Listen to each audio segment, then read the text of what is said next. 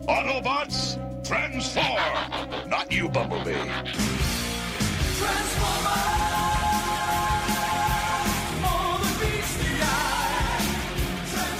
Welcome back to More and Less Than Meets the Eye. This is a Transformers podcast with a twist. This is episode 4. We are back on the comic book side of things as we will be taking on the More Than Meets the Eye annual 2012 and issues 9 to 16 of More Than Meets the Eye. That is volumes 3 and 4. My name is Matt Waters. I'm joined, as always, by Benjamin Phillips. Ben, how's it going other than boiling alive for the endeavour of podcasting? It's going well. It's not as hot as it was in America, which is a benefit. Yes. I have been across the Atlantic in between episode records. You've been in Atlanta and Austin? Yes. Which was better? Austin, obviously. Atlanta was nice for family. Okay. But Austin is in my heart. The first, adult solo holiday I took after university was to Austin. So, a special place in my heart. That is fair. What was the best thing you ate in the land of the free? There's a great burger at Casino El Camino, which is this kind of dingy dive bar on Dirty Sixth in Austin,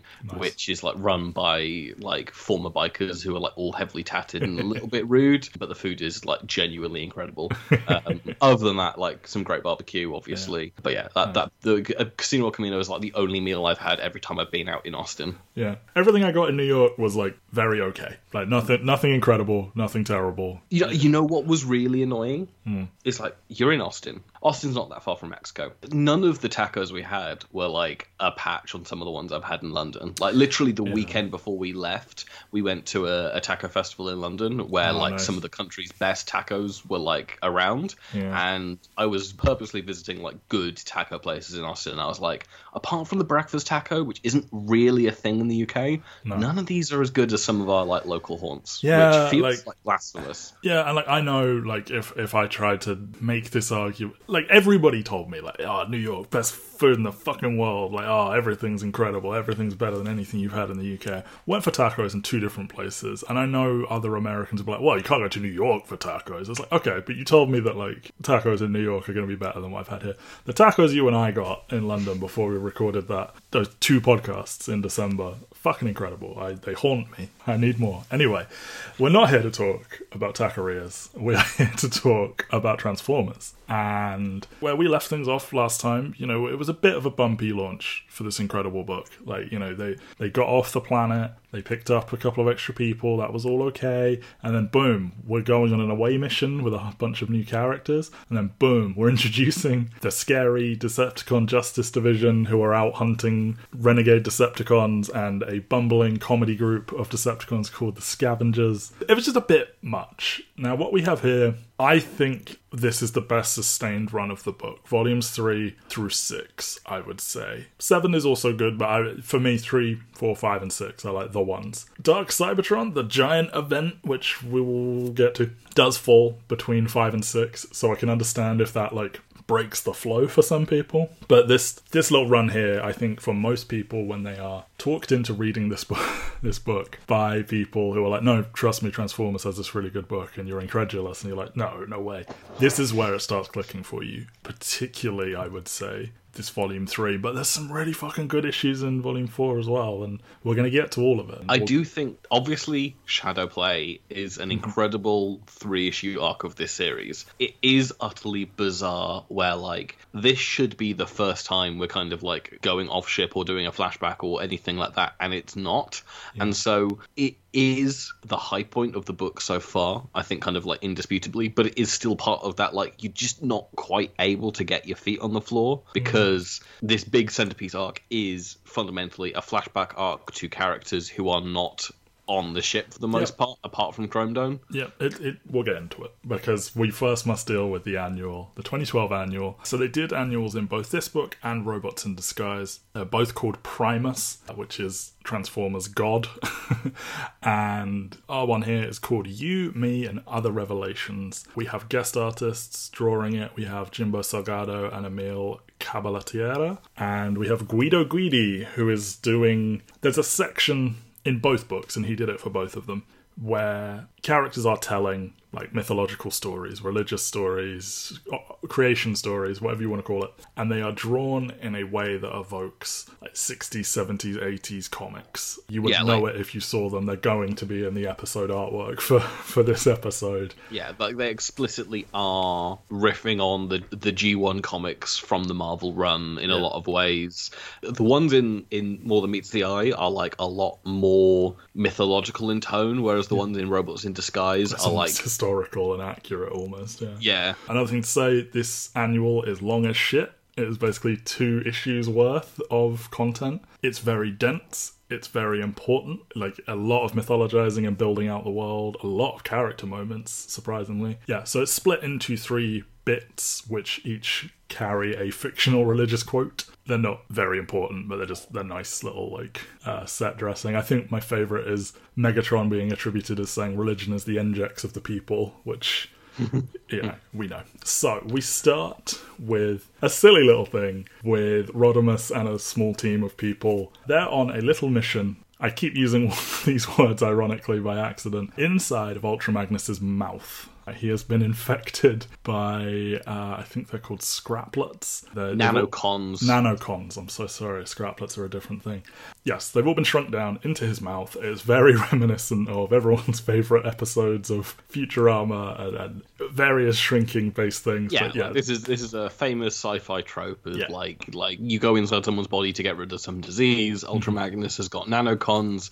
They've managed to like chase them up to their mouth. They're not allowed to take guns inside to like make sure that they don't hurt Ultra Magnus. Is the only one using a gun, and it comes down to basically the pistons that operate Magnus's mouth have like rusted over because he, specifically where it relates to smiling, he's a grumpy man. He loves his statistics, and he has not smiled in a long time. He is forced to smile to prevent these things from escaping and infecting the crew. This humiliates him in the eyes of everybody, and everybody walks past, makes a little joke, has a little pop at him. Something we didn't really discuss last time is every time Ultra Magnus looks at anyone, think of Terminator, the original, where there's text on screen and he's like assessing everybody he looks at. And in the first issue, you know, it's like resist the urge to arrest Drift on sight, that kind of thing. And he's got like Rodimus and Drift side by side, and like he's assessing how much of a troublemaker they are. And yeah, so like everybody who walks past is labelled as a potential troublemaker, including people he labels brave, cheerful, morale boosting, but there is one where like they've done 2 where they're like, here are their crimes and why they're potential troublemakers, and then there's one who's like the most upstanding person I've ever met, like the bravest, like smartest Autobot in the world, potential troublemaker immediately afterwards, and it's just good comedy writing. I think that's one of the things that like really sets this book apart, is it is genuinely funny, but it's also playing with the artifice of comic writing in a lot of ways, where a lot of the jokes are also verbal jokes. Oh, there's a lot of stuff like Chrome Dome can't make a pfft noise because he doesn't have lips. And he's confused when other Autobots are able to make that sound. And like he will go like, how are you making that sound? Yes. A joke he's been doing for like 4 million years. And we have like a character who sounds exactly like Megatron and just little funny things like that. And there's also one character who like, I can't remember which character they're referring to, but they say a name and then they say the name with a different spelling. And they're like, no, wait, that doesn't work because it's just, it's the same pronunciation. Yeah. Magnus looks at himself in the mirror and he basically brands himself like a laughing stock. He demands Rodimus replace the whole crew or he walks. Rodimus argues it's good for you to grow and change and, for lack of a better word, be humanized in the eyes of the crew, as we will learn. I do have a question, and this is very much a pin in it conversation. Yeah. Does this not fly in the face of revelations that are going to come very, very soon in the run of this character? Potentially. But never mind.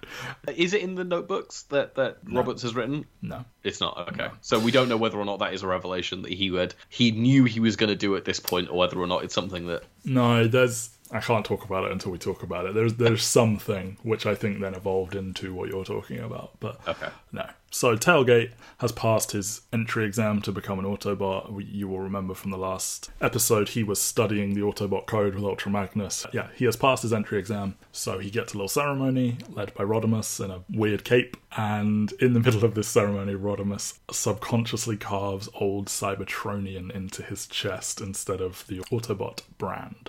again, I think it world builds, it fleshes them out that this is a thing that people come to. It is akin to like a christening or a graduation or whatever. And Tailgate invites Cyclonus, who doesn't say a word but does stand at the back of the room, which is very cute. We have people sitting there, like they know it's important, so they're there, but they're like gossiping amongst themselves. There is like a little joke about how long it will take Rodimus to say "till all are one," which is one of the big catchphrases of Transformers. He is quietly told he says it too much, and they take bets on how long it will take, and Brainstorm wins with, I think he's closest with 8 seconds. And he says it in 5. Yes, he does. Swerve doesn't make it to the ceremony because he, while looking for Red Alert, discovers so in the beginning, when the engine's fired, it like absorbed a robot who was like stuck in it. He is alive, strangely. So Swerve spends the whole issue sitting on the floor philosophizing with him and trying to keep him calm. But that is kind of the most like explicit tie to like the previous issues where like obviously the Rung story continues in the Shadowplay arc and is kind of the backbone of that arc, but this is where Swerve is kind of coming to terms with his actions in that issue where he shot Rung in the head accidentally. He confesses he only did it because he felt pressured to obtain a license for his bar that is like frowned upon, so he did what Rodimus said and he wasn't comfortable with it. This little conversation, it plays out throughout the book and it ends up not actually being hugely important, but like so much interesting chat about like faith, the afterlife, guilt, morality, confusing peace with happiness after the war. This bot, who should say throughout this, he's blind, so he doesn't know he's talking to Swerve, and like, so Swerve is like shit talking himself because he's depressed. This bot is like, I've always wanted to befriend a Decepticon, and he says that like nobody's ever going to be happy or find inner peace after the war because of everything they had to go through for this war. And it's just, yeah, it's really intense stuff for a little comedy conversation that's playing out in the background. So Rodimus has carved this ancient Cybertronian and doesn't know why he did it. They're like, oh, is he being controlled? Whatever. But they reach Crystal City, which is where they're trying to get to,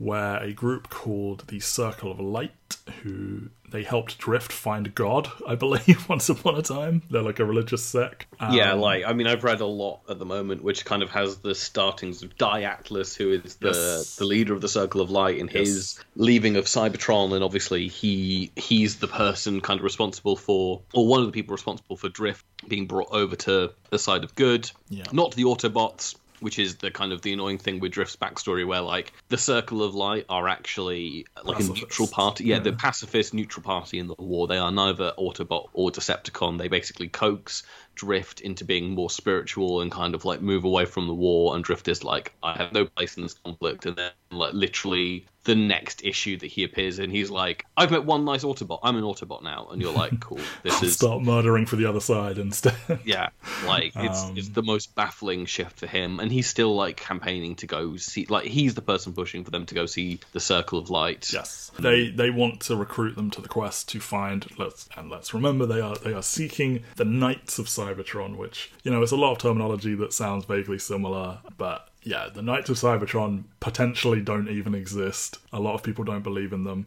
They allegedly left the planet way back, and they're going to go and try and find them. The Circle of Light are definitely real. They are some monks who live at Crystal City, and they tried to visit. However, they're initially not really allowed to go there because it is in Galactic Council space, and Cybertronians are the only race blackballed by the Galactic Council. They do not care for Cybertronians at all. It's perfectly fair, because I think that's the thing that kind of gets lost when you talk about Transformers, is that like the war they are having has been going on for 4 million years.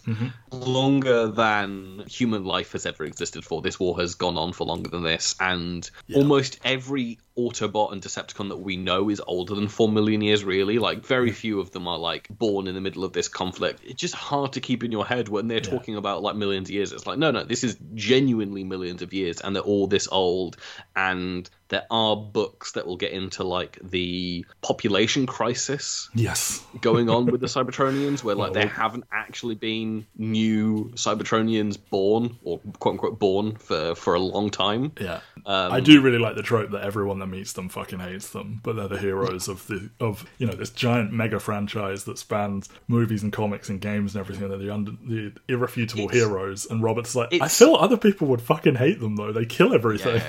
Yeah. And I do kind of like that take that like your fucking squabble, where most of you don't even really know what you're fighting about anymore, has killed billions of sentient people across the galaxy and ravaged worlds. And yeah, of course you're not allowed in the Galactic Council. I do really like that.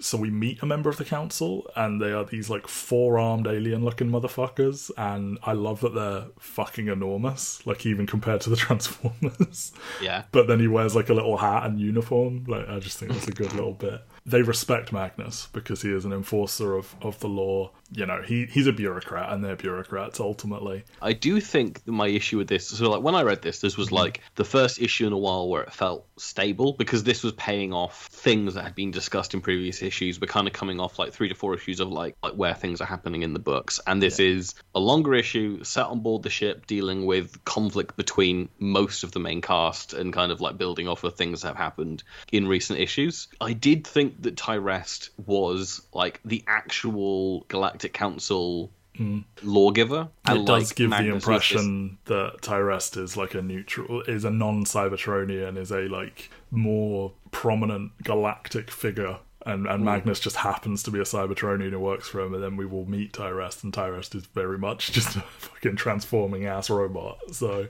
yeah, it is just like one of those things where it's like it feels like they're building Ultra Magnus to be like he's an Autobot, but he's a neutral Autobot. Like he's the one in to kind of like administer justice to like this Autobot fucks up kind of thing, almost like the UN or not even that, but like international police kind of like yes, we are on the side of the government, but we're also like making sure that you guys don't go against. And we saw some NATO. of that in the comics that precede this run, where they are all on Earth, and he does arrive, and he's like, oh no, I'm neutral here. I work for the law. And it just so happens the good guys have broken it, so I will arrest them too. But yeah, like they have respect for him. They want him to join the council and forsake Cybertronians.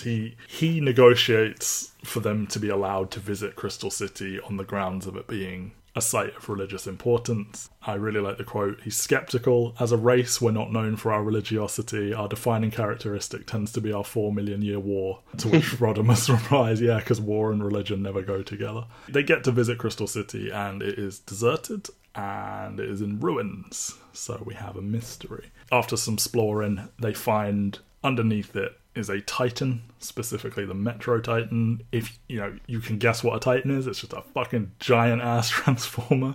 Rewind convinces Cyclonus to tell a story of the times of old, because in Cyclonus' own words, he used to pray in the shadows of Titans on old Cybertron, because as we remember, Cyclonus is older than all of them by a long way. So he tells this story, and this is kind of the meat of the annual, the bit that is very dense but very important as we get this guest artist drawn section. And essentially in the beginning, Primus was created in contrast to his opposite, because IDW were being very careful about not saying the word Unicron for a really long time. I think they always planned for Unicron to be the ultimate end game of their entire continuity, and he was. But yeah, they will always say things like his opposite and like the Dark One and just shit like that. But so Primus, God, was created in opposition to his opposite. He then split himself into 5, who are called the Guiding Hand. I understand we have now the Guiding Hand, the Circle of Light, and the Knights of Cybertron, and it's all like, what? This book throws a lot of terminology at you and kind of expects you to onboard it, which... That's why I said it's very dense. I think what helps is you do get illustrations of the Guiding Hand, whereas the others are all just talked about and not shown. Like, the Circle of Light have appeared, but not in this book, stuff like that. And I think we will at times get illustrations of what they think the Knights of Cybertron look like, but again, I don't think that has happened yet. But we do get illustrations here of the Guiding Hand, who are their gods. We have Mortalus, the Deathbringer, Solomus, who is wisdom incarnate, Epistemus, who is knowledge personified. That may sound exactly the same, but they are very subtly different, knowledge versus wisdom. Adaptus, who was blessed with the infinity of shapes, and Primus, who is still Primus. He is the light giver. So God turned himself into 5 bits, and one of them was himself, which is a bit whatever. Golden Age, everything's great, but then inevitably they wage war on each other, and in the process, so go the legends. Solomus, who is wisdom, becomes the matrix of leadership. Epistemus, who is knowledge, becomes the first brain module. Adaptus becomes the first transformation cog, and Primus becomes Vector Sigma, which is a giant supercomputer in the middle of Cybertron that, like, gives life to what, like, there are pulses from Vector Sigma and people come alive, and yeah, it's a whole ass thing. So their gods turned into these things that then are basic parts of Transformer anatomy. And I think the idea is that, like, they killed death. So, like, yes, that means they all live forever, so they must endure these 4 million year wars and stuff. It's cute to read. Like, they have these really cool 70s, 80s metal-ass comic designs. They're all very, like, in armor and harsh colors, and it's kind of cool. It doesn't actually really impact the plot of this. It is more just, like, again, it's just nice to give them history and give them myth and make them more than just giant killing machines. Well, the thing is, it definitely helps add depth to all of this, and it's just funny that you have this book which is so interested in giving depth to this, and the annual in Robots in Disguise kind of ignores a lot of the stuff going on here in order to tell its own story of the Titans that furthers its plot with nothing really going on beneath the surface. No. There are fun things here, like the idea that, like, wait, so they're saying that their brains all stem from their god of knowledge, and their ability to transform stems from their god of shapes, and stuff like that. And it's like, okay, I mean, I doubt that's true, but if they believe it. And I think there's also something very, like, jarring about these mechanical beings being spiritual, because, you know, we label them machines, robots, etc. I don't think they are that. That terminology is used. It isn't accurate to say. They never call themselves robots. They do. But, like, what we think of as a robot is like a cold, programmed machine. And these people, for lack of a better word, are warm and have foibles, and they have a religious bent. And I think that's actually quite interesting. Like, it feels like a juxtaposition to what you would expect. Ratchet obviously calls bullshit on all of it because he is a man of science, he is a medic. Drift, and he argue to the point that Drift pulls a sword because he's gone a bit too far, because Drift is hyper-religious. That's kind of the meat of the annual, because from there it just gets into insanity, because Rodimus has Chrome Dome inject the Titan to see if they can find out what happened to the Knights, and that doesn't go too well. Because a Titan is just a thing of infinite mass and complexity, and it just freaks out, and it turns out it's been trying to return to Cybertron since the bullshit that happened before this book, where all of Cybertron got reset, but it's not able to get there. And that made it start giving off these weird signals that, like, caused a dead robot to come back to life, and made Rodimus subconsciously write in old Cybertronian, and just, yeah, all the weird stuff that's been going on in the book is because this Titan has been giving off weird brainwaves. And it, in a panic, it fires a laser, which the Galactic Council think was an attack by the Cybertronians, and they're planning to kill them all, but then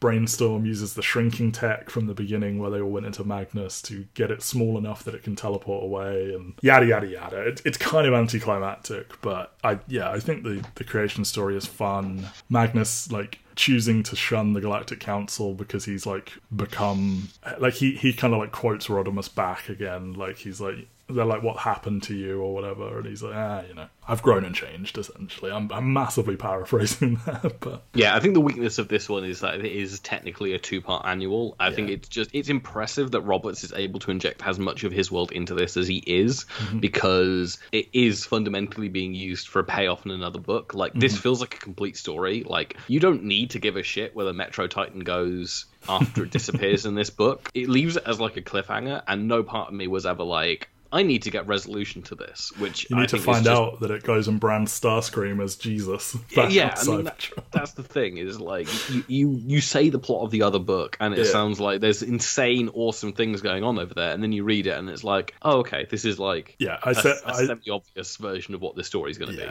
I said it to you, what you see is what you get on that book, where I can say it out loud, some of the plot beats now, and you might think, oh, that sounds awesome. Me telling you is no different than you actually really reading it, other than there's cool art happening. There's just no real, like, there's interiority. Yeah. And like this next arc after this annual, because I think the annual was where I finally was able to settle into like, okay, I get the rhythms of this now. And whilst Shadowplay does jolt you out of that, there is so much under the hood of this entire thing. Yeah, so issues 9, 10, and 11 are called Shadowplay. This is an arc that got an article written about it a few weeks ago, comparing it to True Detective. It came out before True Detective, I believe. And each issue is kind of, we've got police action, we've got politics, we've got a heist. Like, it's a fun little thing. And the big picture will sound like, isn't this just exactly what you guys were complaining about last issue, where, like, it's a lot of time with characters we don't know or haven't met yet and stuff like that, because it is a huge flashback and it involves, like, Optimus Prime and Prowl, who are not in this book. The thing that I think really helps it is completely grounded in the people we do know, because they are all gathering around in Swerve's bar after hours. It is Swerve, Chrome Dome, Rewind, Skids, Drift, Whirl, Tailgate, and Ratchet. And they are gathering around to tell stories to try and fix Rung's brain, because Rung got his head blown off a few issues ago. He miraculously, and they use the word miracle, survived, but he is kind of in a catatonic state. There's very little brain activity. But Rewind and Chrome Dome have a theory that if we tell him stories, it will spark bits in his brain and make him fill in gaps and bring him back. Rewind is like, you know what's weird? Rung is like in everyone's backstory. Rung has met every single Cybertronian, like, in history. Like, it's so weird. He's connected in every single thing, and yet no one can remember his name. But like they even have him showing up in like the other book in flashback issues and stuff like that. Rewind calls him like a historical constant, like an observer. He's never directly involved, but he's always there. And so they all have these stories that they share. It feels very like that episode of Community where Abed realizes they're all connected, which maybe breaks some of the magic of Community, but also is kind of cutely written. Yeah, whereas this is like, you guys were all in the same orbit of each other, which was also in the same orbit of Rung, although Rung, it's not like this mini-series is telling the story of like how they all met Rung, or like what their one encounter with Rung is, which I think is kind of what makes it so interesting. Is fundamentally, this is a Chrome Dome and Prowl two-hander with like Optimus as like a significant supporting player, and then like guest appearances from Ratchet, Drift, Whirl, stuff like that. Like fundamentally, I think even the characters at the bar are kind of referred to them as cameo appearances. Yeah, fundamentally. Yeah, Chrome Dome and Prowl used to be partners in what they call mecha forensics. Like they're CSI basically, and they worked a case together that like these other characters we've mentioned, they dip in and out of.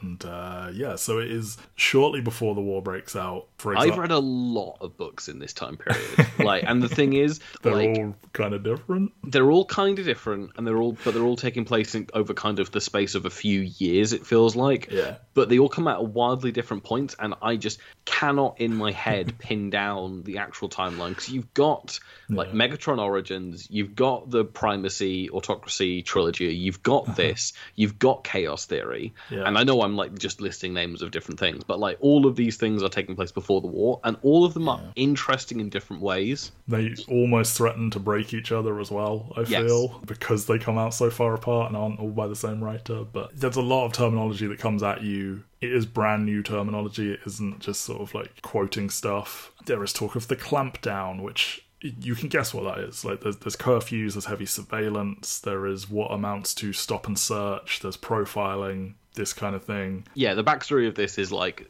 Megatron exists and has started political kind of like movements, and he's writing papers, but he isn't the head of the Decepticon movement. But the Decepticon movement does exist and is trying to get authenticated as a political movement within Cybertron, which is like a heavily corrupt, basically autocracy being led by a succession of primes that we know will eventually end up in Optimus Prime kind of taking the mantle. But you've got 3 or 4 successive primes who are like all fascists in different ways, kind of like taking control of each other. No, big time. And there's a lot of unrest in this, which leads into like the opening conversation of this issue between, in the flashback, it's Quark who is and Nightbeat. Nightbeat, who will come back. And just to like really just immediately sell you on what a different time this is, one of them thinks they're called the Recepticons. Like it is very like everything you know has not yet come to be, and we will get it doubled down Roberts actually did it with both, actually. Like, he defined that Autobot was kind of a mocking moniker used by other races, like, to suggest that they're, like, mindless automatons. And then he was like, let's take it back. Let's reclaim it. And, like, actually, we're autonomous and we're free. And Decepticon comes from, you are being deceived. There's a lot of, like, graffiti and, like, underhanded political, you know, like, it's fun. But yeah, so these two stumble out of a bar and, like, there is a grisly murder scene. There is somebody hanging above them. He is dripping blood into one of their drinks. They're talking about, like, oh, careful, you're going to sound like a Decepticon sympathizer. There's talk about how, like, well, I don't agree with functionalism, and it's like, oh, don't say that too loud, kind of thing. They gently suggest that guy over there could be a spy, and it's Rung sitting on the floor happily making a model. It's just a cute little thing, but, you know, they believe that the Decepticons will execute all non-manual labourers, which it all feels so charged to today. It's very like, if the working class take over, they'll kill anyone who isn't working class, kind of thing. Yeah, I think that's what makes it so interesting, and also, like, where James Roberts being from the UK gives it that extra heft, because obviously, like, there is writing on this where, like, is it Rodimus he bases on Tony Benn, the politician, or is it someone else? I don't know if it's Rodimus, but definitely that is a name that he brings up, yeah. Yeah, and it's like, obviously the UK is still to this day kind of like under the boot of kind of like class politics. Like there is very little movement within class structures in the UK. Very much all about like who you know. Very different to kind of like the American dream. Anyone can become anyone. It really is like, if you're smart, maybe you can go to one of the big universities and stuff like that. But there was a tweet the other day that was literally like, the entire UK schooling system is designed to put rich people and smart people together, shake them up, and make you confused about which one's which. Incredible. Which is kind of like what this is getting at, where it's like, there are people who on the Autobot side are like genuinely well-meaning and stuff like that, and then there are others within the group who are very much like, the status quo must be maintained, which is the interesting element that Roberts is bringing to this, where the Decepticons, fundamentally, they are more sympathetic in terms of their goals, because they actually want to break the system and take it down and stuff like that. It's just that classic, well, we need to make the radical political position be violent to make it sound bad. Megatron is literally just like, I want everyone to be subservient to me until they learn how to like deal with this new political system. But that is very much a thing that like, he becomes extremely radicalized by what he goes through, when he is far more like, I don't want to fight, but I will fight, and I'm good at fighting. And then it becomes an insane attempt to conquer the galaxy and shit. But this is very much at a time where, the Decepticons are the manual class, the working class. They are under the boot of a corrupt system. Yeah, and like what you said with Autobots who like can't agree with each other. I mean, I think you and I would have a side we would lean to in that debate about whether you have to maintain the peace, but like, it is very much presented as they're not evil for wanting this. It's just that they are in conflict with each other on at what cost, kind of thing. Like you have libs who are like, oh no, but we can't resort to violence for good things. It's like, you fucking can. Fuck you. There are other books where like the Decepticon movement is poisoned by people who are just being opportunists and want to like cause violence and stuff like that. Like Scorponok takes over for a while, and it's kind of before Megatron gets into like true mustache twirling villainy and stuff like that, as he does in kind of later books, and obviously we will touch on the development of Megatron into maybe being more of that like realizing what he needs to do as part of that political change. I mean, the very, very, very lazy comparison would be Malcolm X. You know, the very reductionist version of who Malcolm was, and then if it's okay to resort to violence, and how like scared white people boil it down to, well, he was the nasty one and Malcolm was the good, Martin was the good one, you know. Like, there's probably a world in which people are writing Megatron and Optimus Prime as Professor X and Magneto. It's probably the better comparison. Politically nuanced in ways that are actually surprising, and that is again like what makes this book so much more interesting than a lot of the other books set in this kind of past period, is that yes, it's coming from the point of view of law enforcement, but like it is all coming from the law enforcement who actually initially fomented the pushback, who just eventually land on the side of like, we don't want to murder half the citizens and stuff like that. And I think it's just so good because you don't have to give a shit about Transformers. There's something relatable and understandable and interpretable going on here about class struggle and like an over-oppressive ruling government and all of that. And I think that's what makes this such a book that becomes such a hit. Yeah, I just think it is complicated though, because there is so much terminology that is thrown around, and that's the thing, is like there is a kernel here that anyone could read and get into, but because it is also doing the world building for James Roberts, it's kind of got its hands tied, where it's almost like, boy, if this was not a part of a franchise that is like 30, 40 years old at this point, if it came with a disclaimer that everything you're seeing here is brand new, and like this is just a work of his own mind, because you're used to it. You read sci-fi fiction and they throw terminology at you and you're like, am I supposed to know? And you know you're not supposed to know what that is, and they'll explain it. But when it comes in amidst a very continuity heavy mega franchise, it's like, is this a thing I just am supposed to know and I don't? Like, what is Proteus's promise? Who is Proteus? And you're not supposed to know who he is or what that is. And they will later explain it's a thing where if enough if 10,000 Decepticons register, they can become a political party. And I think you don't have to be a rocket scientist to know something called Proteus's promise sounds inherently sinister.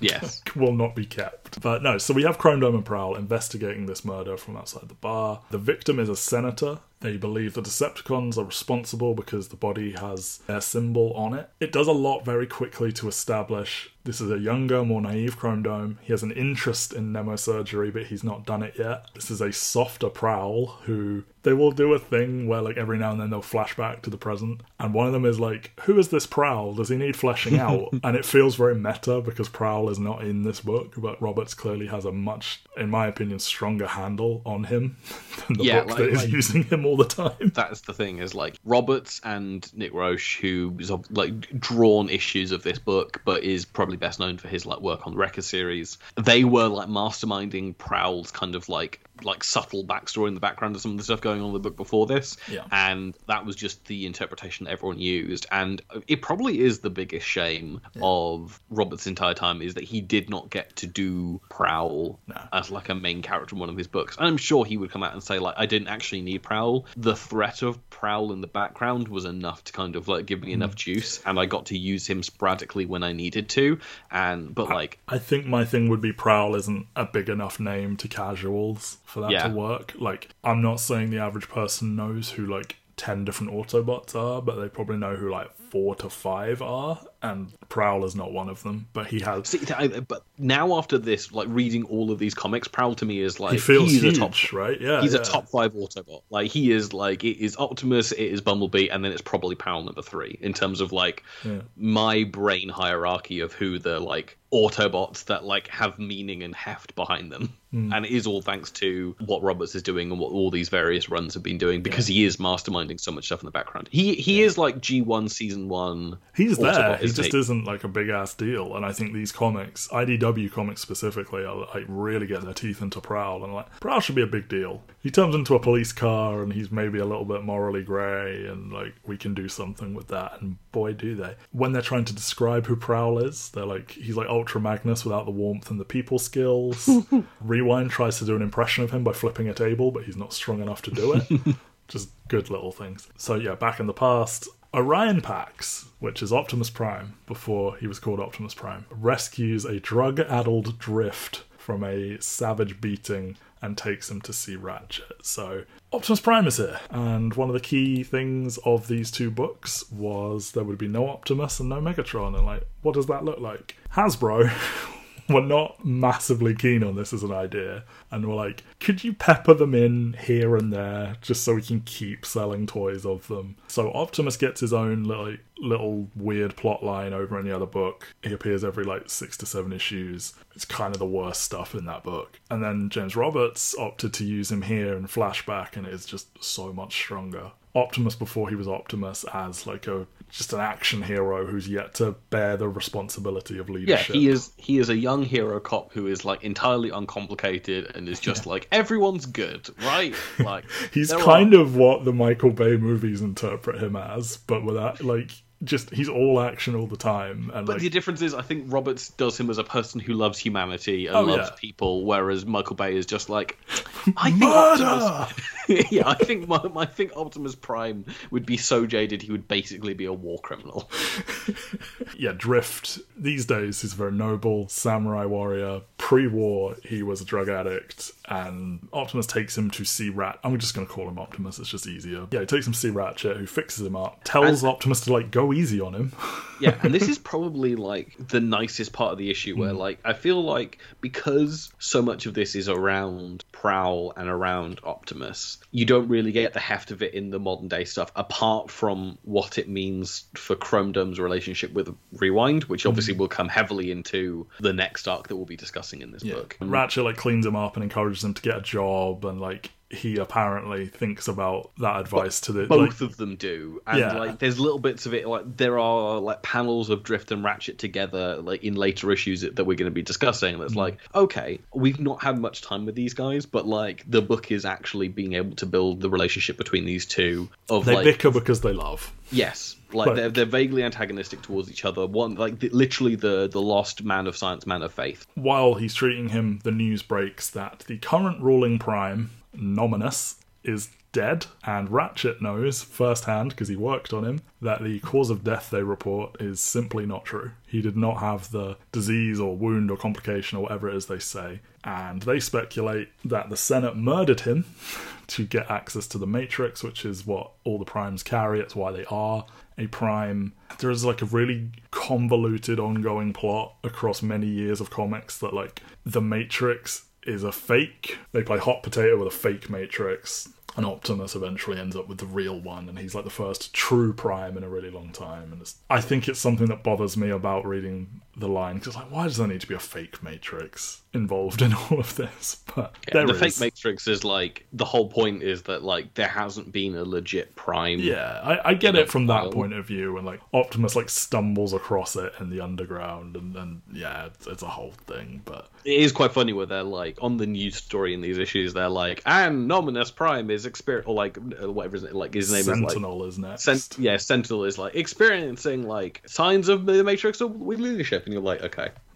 With this sort of conspiracy theory in mind, Pax introduces Ratchet to his friend in the Senate, who is still unnamed senator friend, who popped up in Chaos Theory, which is the 2-part book that Roberts wrote before this book, and is kind of the test run of this whole book, and lays a lot of groundwork. He has a friend who's a senator. He's, like, the only good senator. He sort of sneaks Optimus some cheeky information, and is trying to, like, help better the system from within, and he is very, very, very deliberately not named. I do like that, like, as it goes on, other people are like, are you sure you want to work with this guy? He's got some dodgy shit going on. His voting record, man, it's weird. And I think that's what's so interesting, is obviously he isn't named, and he isn't named for a reason that we'll get into kind of at the end. Yeah. But I remember reading this, and I was like, this is a big deal, right? Yeah. Because I didn't know who this character was. No. I now know who the character is that, like, they revealed the senator to be, but like, I had to check with you. And it doesn't help that he changes his paint scheme a lot. So every time you see him, he's coloured differently. And in a franchise with so many differently coloured but identically designed bots, it's like, could do without that, thanks. But they're trying to get the point across. He's very flashy, he's very into his appearance, very jovial. So he confirms to them that the Matrix is fake. He confirms to them that the Senate did kill Nominus Prime. He confirms he wants the Senate dismantled. He confirms that Megatron has been shipped off-world for fear of being made a martyr. Like, it's all just sort of, like, really setting up how our two stories are going to collide, because over with Prowl and Chrome Dome, they're doing an autopsy. It takes them to a sort of high-rise apartment block for, like, the rich district, basically. And another body is tossed out of a window right in front of them when they arrive. And that is kind of where the past stuff leaves us for that issue. In the present, Rodimus pulls Red Alert's body out of an oil reservoir, and he suspects Cyclonus killed him. Red Alert has been paranoid. He's been seeing wrong. He's been hearing voices. And he suspects somebody is going to get him for what he knows. And then he turns up ostensibly dead, drowned, and Rodimus is quick to blame the nearest, not really a Decepticon, but a Decepticon. So, yeah. That actually resolves pretty quickly in the next issue, where Rodimus is determined to pin it on Cyclonus, and it's a really great moment for Cyclonus that I think he really needed, where he just looks like a supreme fucking badass, because he's in an interrogation room with Drift, he like gets a little bit too aggressive with Cyclonus for his liking, so he just completely wipes the floor with him, and he's like, if I wanted Red Alert dead, he'd be fucking dead. Cyclonus has been very passive. Like, he entered the book fighting Whirl to a stalemate, and Whirl is he is a badass, but he's also like a comedic character, so I think establishing Cyclonus as somebody who can like throw down with any of them and probably win is quite needed. But First Aid ends up confirming that it definitely wasn't Cyclonus. Do we want to just like deal with all this bit in one go? Yeah, well, the Red Alert stuff is kind of like, obviously it's the stuff that's set up in earlier issues where basically he has been becoming increasingly paranoid, and the reason that he kind of got driven over the edge was discovering that there is a giant Decepticon named Overlord in the basement of the Lost Light, and basically because of this he has killed himself. Yeah, essentially. Yeah, like, this is what we learn, is he did it to himself. He actually survives, like, they think he's dead, but they do manage to save him, and they have a bit of a debate, and they end up putting him into cold storage. We'll wake him up when things are a little bit more calm around here, kind of thing. Rodimus takes it incredibly personally that someone under his duty of care would try to take their own life. In the annual, he kind of vowed to take things a little bit more seriously, and I think the 1-2 punch of that and this put him into a more serious to a fault bounce back, which will come. But yeah, it's a whole thing. Red Alert is kind of quietly put out of the book, but in a sort of clever thing, he shows up in the flashbacks because they call him the warden of the building. I guess it's like a really fancy, like almost a gated community, and he's like security for them all. Yeah, but like he also obviously, because they're investigating the room from the senator who they found dead, or are they investigating? Yeah, so where the body was thrown out of a window. Yes. They go up to that window and have a look around, and he tells them that this second person was a senator. He entertained a lot, and he reveals, they flip on a UV light, there's a Decepticon symbol on the wall. Which is so creepy from Red Alert's point of view, where it's just like, yeah, I know all the shit secret of all these people. They're under my watch, but also I know all of their stuff, and yeah, like they find out that he is a Decepticon and has been like fermenting Decepticons whilst being a senator and stuff like that, which is confusing. It is a bit, but like, another thing to notice, when they flip on this UV light, Red Alert has injection marks on the back of his neck. And we know, because Chrome Dome told us in a previous issue, these marks where he injects people, and anyone who does Nemo surgery, it wasn't Chrome Dome, they only show up under UV light. And there is a strong implication that Red Alert was used as a pawn to push this entire investigation in the right direction. And it kind of retroactively justifies all of his paranoia about them and the Institute, which is a term he has used and nobody else has so far. And it's just a nice, creepy little art detail that, like, it could go right by you, but, like, knowing it is like, oh, that's why Red Alert's paranoid, because somebody's fucked with his brain. Do they get into who would have done it to him? The Senate. Just the Senate, like, because obviously, like, we know who engages in Nemo surgery and like shadow play and stuff like that, but like it's not like it's Treepan or anything like that. One of the named characters who we know is like I don't know if there's a single person who did it, but yeah, like a lot of people are fucked with on the orders of the Senate, and he's one of them. It's just a fun little detail. Prowl uses there's this famous way back when these were just toys. Bob Budiansky famously wrote bios for all the toys, like some flavor text on the back of the boxes just to give them characters. So he basically invented all the characters, you could argue. There's a thing about how Prowl can observe 800 objects and calculate their trajectory in 0.5 seconds. And Roberts seems really obsessed with this line because he brings it up all the time. And he uses it here in reverse, where Prowl can figure out how the scene went down by sort of looking at where all the shattered glass is and like what angle the body must have been thrown at, how hard. After he's done it, he says, there's a second person in here, basically. And then they attack. That's when our friend Optimus jumps in and helps them out after, a little bit of an action sequence. They all basically confirm both victims were what they call closet cons, so secret Decepticons. It wasn't that the Decepticons killed the senators and put their logo on them, it's that these people secretly were Decepticons and were murdered. The other thing that happens is that, like, obviously there's been a lot of talk around, like, in the background of the issue around why not change your body? Mm-hmm.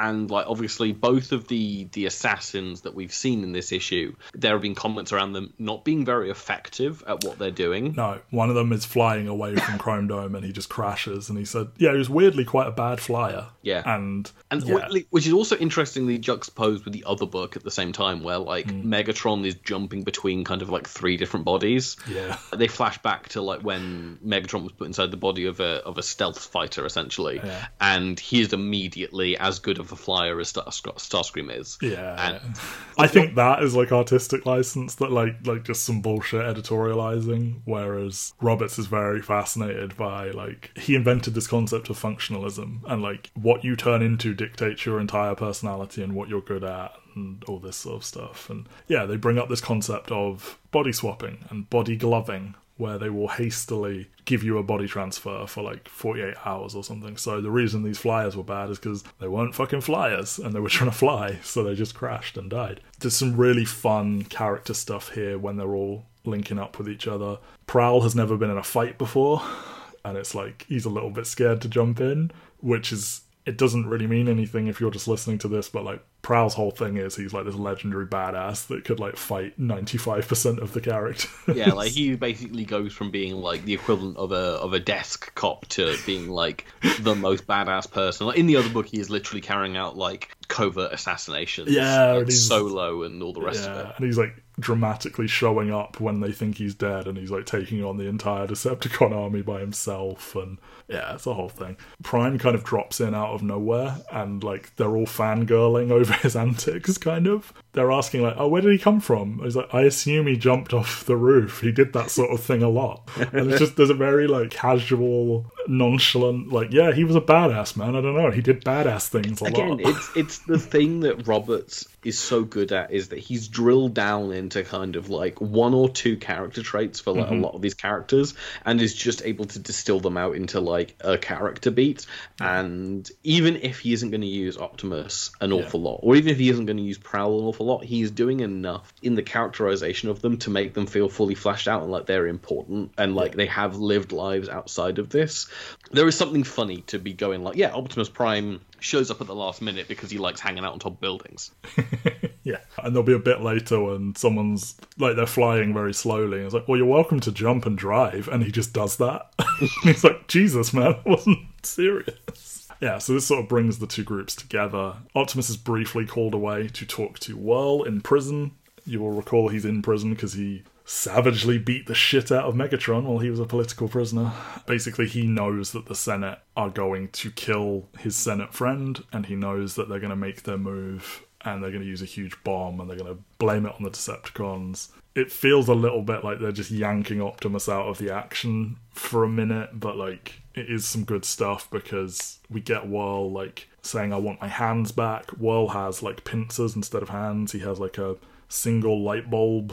Well, it's not really, but like a single light instead of a face. And what we will get to throughout this arc is basically the Senate mutilate people, and it's called Emperata. It's like a sign of social stigma by taking away your ability to express yourself with your face, by giving you like claw hands. It makes you a monster in the eyes of the people, and you're shunned. And Whirl is a victim of it, basically. As we learned with his stuff with Rung, like he wanted to be a watchmaker. That goes against his turning into a like fighter helicopter, so they mutilated him and then like coerced him into being their hired muscle and trying to kill Megatron and stuff like that. And yeah, it's kind of just like a delivery of information and some exposition so that Optimus can learn, yeah, the Senate are going to set off a big bomb and they're going to kill your friend, which means they have to go to the Xavier School for the Gifted, the Academy of Advanced Technology, where the Friend Senator runs. It is basically a home for, like Cybertronian mutants. It's people that can do things that, like, others can't. There is mention of somebody who can levitate. There is mention of somebody who can make force fields. There is mention of somebody who can make non-sentient machinery malfunction. And one of our good friends from the present day, Skids, is one of them, and it is his ability to basically just be good at anything he tries. So they're like a fun little group, and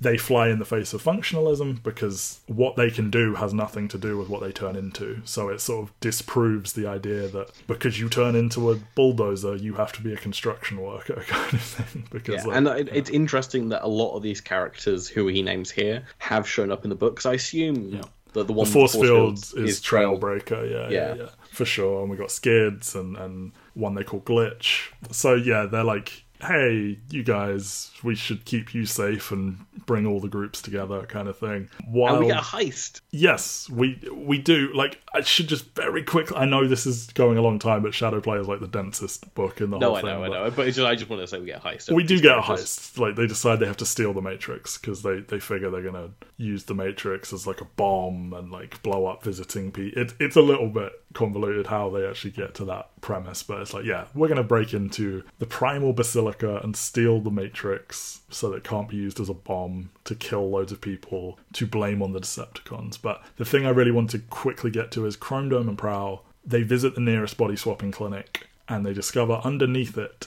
is the Institute, which is a thing that has been mentioned as a, nobody believes it's real, and it's a place where they do really shady shit, and when they do body swapping above it, it's like, what's shadier than that? And they mentioned that this is where they do shadow play, which is the name of the arc. Yes, and it is the art of erasing emotions and memories, implanting new behaviors. It's like a much more extreme version of Nemosurgery, where Chrome Dome can erase a memory, but shadow play can make you into a different person, basically.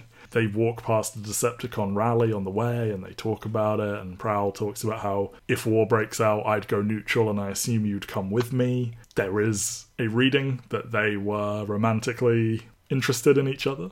Others read it as best friends. Rewind doesn't like it either way. Yeah, I 100% read this as like their exes. I think so. I read. Like, it is interesting though that, so this is jumping ahead, where obviously we know that Chrome Dome and Rewind have a relationship. They're married. True, yes, they are married, but obviously the book is playing coy with it at this point. It is. It will be, because even when they say they're married, they use bullshit terminology. Yeah. It will be a while before they're like, no, they're boyfriends. Like, they kiss. They're both boys and they're in love. Yes, but you get the thing where, like, in the next arc where they talk about all of Chrome Dome's exes, yes, and someone comes along and says, like, I know that you guys were friends. Well, friends doesn't really, like, summarize what you guys are. Again, the book is, like, it's slowly introducing this, and this is kind of, like, Chrome Dome and Rewind have spent time together in the book up to this point, but I feel like this relationship with Prowl is the first time that, like, there is actual, like, romantic jealousy being teased. Boyfriend is jealous of your action-packed ex who is taller than him and everything. Yeah. And it is interesting because obviously the next few issues go into, like, other exes that Chrome Dome has, and Prowl isn't mentioned there. No, which I think is probably where the wiggle room is, that maybe they weren't going out, but like. But saying, if war breaks out, I'm out of here and I want you to come with me. And even just the other stuff Prowl does, where he's like, I want you to tell Chrome Dome to go become a Nemosurgeon, because he's like, do this and get away from the front lines. I don't want you to die. Yeah, and he's very nice to him in a way that it feels jarring. Like, he's like, oh, I hope you're okay, kind of thing. Like, he's a bit of a dick at first, but then he softens, and he's never soft in the present. So it's like, yeah, there's a little bit. But yeah, the Institute is like a very super secret place where they silence their critics, essentially. Like, there is a character here who was seen in a montage of people speaking out against the Senate, and they're just sort of quietly being operated on in the Senate, in the Institute. This is a really dense art book. It is. In a way that is kind of like really interesting, because it's also a really hard book to kind of grapple on the characters, because I don't know if it is like a type of face blindness, but like there are some books you read where like no character faces like actually like are distinct from each other. A lot of superhero costumes do the job for them, but a lot of these characters have very similar shapes. And I think that is a disservice. I think it's why stuff like Chrome Dome is actually quite useful, and like I do feel like, I mean, I wouldn't be surprised if Roberts was like, yeah, I tried to use characters with like distinct fucked up shapes.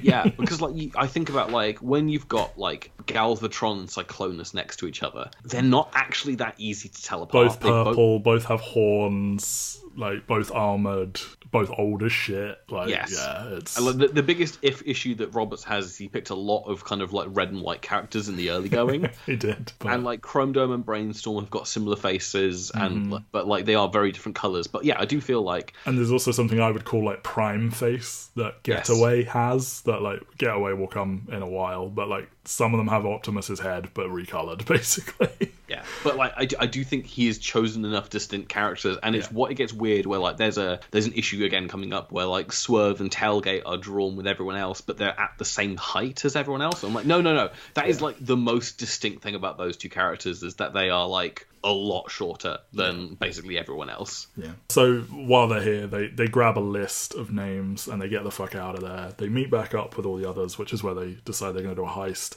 Turns out this list of names is the people who have thus far signed up, have registered as Decepticons. The implication is they're going to kill them all. They're going to round them up and they're going to do shadow play on them. Yeah, they're going to lobotomize all of them, essentially. Yeah. It is also... And it will be legal because they've committed an act of terrorism. Yeah. And... Which is the most fucked up thing, is they're like, we'll be able to do this to all of them because, all of them are guilty. It's like, no, presumably this is like a couple of people. Like, it's very hard to have a political movement of presumably 10,000 people because they're obviously very worried about this stuff. But you've also got the issues of also been talking about like the news reports or the stuff that's leaking to the press about the murders is basically saying like, don't blame Decepticons. Yeah, this is where I was saying that like Red Alert was being used to push them in the right direction. They're trying to make them report the truth that Decepticons were killed, so the Senate can look on the surface like they're not anti-Decepticon, so that when they do take anti-Decepticon measures, it's like, well, no, we condemn those murders that happened, kind of thing. So they endeavour to steal the Matrix, and as you alluded to, Prowl asks Optimus to keep Chrome Dome out of it in exchange for his silence. He's like, I'm not helping you steal the fucking Matrix, but I won't say anything if you make sure my friend doesn't go with you. We learn about the Outliers. They need a perfect replica of the Matrix, and they go get one. I'm not going to get into it. This is where you get some expression of concern about the senator friend. Like, they did some digging into his voting record. He's been thrown out of meetings 5 times for emotional outbursts unbecoming of a senator. He's had several people modified to be able to carry the Matrix like he did to Optimus. Spends a lot on off-world projects, these kinds of things. And they're like, are you sure you trust this guy? And he's like, yeah, I do. It is funny because none of those things really are like enough to make you feel like they are a bad person, but they're obviously like there's something sketchy going on. They're trying to communicate to you this guy may not be on the up and up, but not also, like he's evil, but like I don't know about this guy. But they're also interesting because obviously we will find out that I don't think it's a spoiler at this point to say that like shadow play will be done on this senator and he will have his personality flipped completely. Yes, but like we are so close to getting to that. I know, but he's still doing the same things. Yeah, it's just it puts a different bent on it is the thing. Like the actions are slightly shady but not inherently evil, and then they will become full-blown super villainy, which if you don't know, you'd probably know now if you know anything about Transformers. But anyway, they go on the heist. It's a classic setup. Everybody fucking loves a heist. We've got cameras, so Roller hacks them. Roller is Optimus's friend, who is eventually the namesake for his like trailer. little trailer. He will come back, Roller will. He's just a big fucking guy and he's friends. But I just thought it was important to note that like Roller is obviously very important to Optimus Prime, and he is literally invented for this book. Yeah, well, the trailer was called Roller, but he isn't him, so I think the implication is, as you said, that he's his old friend, and then he named the trailer after him or whatever. Yeah, but like there is no G1 character called Roller apart from Optimus's like rear truck. So like yeah. So there's cameras, they get hacked. There's no flying within 100. If you try and fly within 100 feet of it, miles of it, I don't know, not miles. That'd be insane. Basically, if you turn into a jet and fly near it, you will like lose the ability to tell where you are. So, luckily, they don't need to fly because they have someone who can levitate things. Yes, they stand on a big platform like it's fucking Zelda, and they turn it into a flying thing. It's Breath of the Wild. They've got 2 minecarts, and they're like magnesing themselves into the air because that's how magnets work. Yes, there are 100 guards. They don't fight them, but there are 100 of them. There are weight-sensitive floor plates, so Skids lowers Optimus with a grappling hook, like Mission Impossible style, from the ceiling, and there is a laser grid which this this character who can make non-sentient machinery malfunction, he turns it off. And there's a couple of, as there always is, there's a couple of moments where they almost blow it. Ratchet has, the Matrix is locked into the body in, a really fucked up way that only Ratchet can disarm it with his lightning hands. They're making a lot of how quick his hands are in the past to juxtapose with him. His hands were all fucked up in the present and he was slower than he was. And the grappling hook fails and Windcharger has to levitate the Matrix so they don't drop it. But they get away with it. It's really good. I'm not glossing over it because it's bad. It's all action and it's just cool. Everyone loves a heist. But while they're doing this, the Senate make a move on this senator friend. They blow up the academy. The Xavier School of the Gifted is no more. There was an anonymous tip. Put a giant fucking pin in that. They get to the scene and try and make the save, but the senator gives himself up and he's like, remember me as I was. And the good guys do survive it, but this senator is kidnapped. And they try and go to the institute to expose everything. But then they realise there's more than one institute, but they just call it the institute as a cover, and the one that they went to has been cleaned out, and they lose the trail. In the present, everyone's called away by alarms, and Rung does finally respond because Skids annoys him about getting his name wrong, which is good. And there's a very funny moment where Tailgate asks, whatever happened to Orion Pax? Because he's the only one that doesn't know that that's Optimus Prime, who they've not used that word at any point. Again, it's a very funny book where, as you say, Tailgate doesn't know that Orion Pax is Optimus Prime. Yeah. There's the fact that, Swerve lets slip that, this is, the third time they're running this gambit on Rung. Yes. And, you get the flashback panels to, them doing other stories with other characters that Roberts is I just put 5 characters together who, would lead the reader to go, why the hell were these characters all together? Or, what thing happened to get these characters together? Obviously, it's just one of those things where, at this point in the book, it makes sense. But, when you get kind of 20 issues down the road and you're no, this is Team Rodimus. Of course, this would be the first choice Rewind would have for this. I don't know why Rewind didn't choose this as his first group. I don't know. Because the other guys had better stories, Ones where senators don't get kidnapped at the end. Yeah, but this is a story involving Prowl and Orion Pax and murder of the senator in a pre-war time, conspiracies, institutes, murder mystery, heist, and the origin story for one of the biggest Decepticons. Yeah, so their story ends there, but we as readers get the rest of the flashback. The senator undergoes both Imperator, which is where they replace your head and your hands, and shadow play, and it's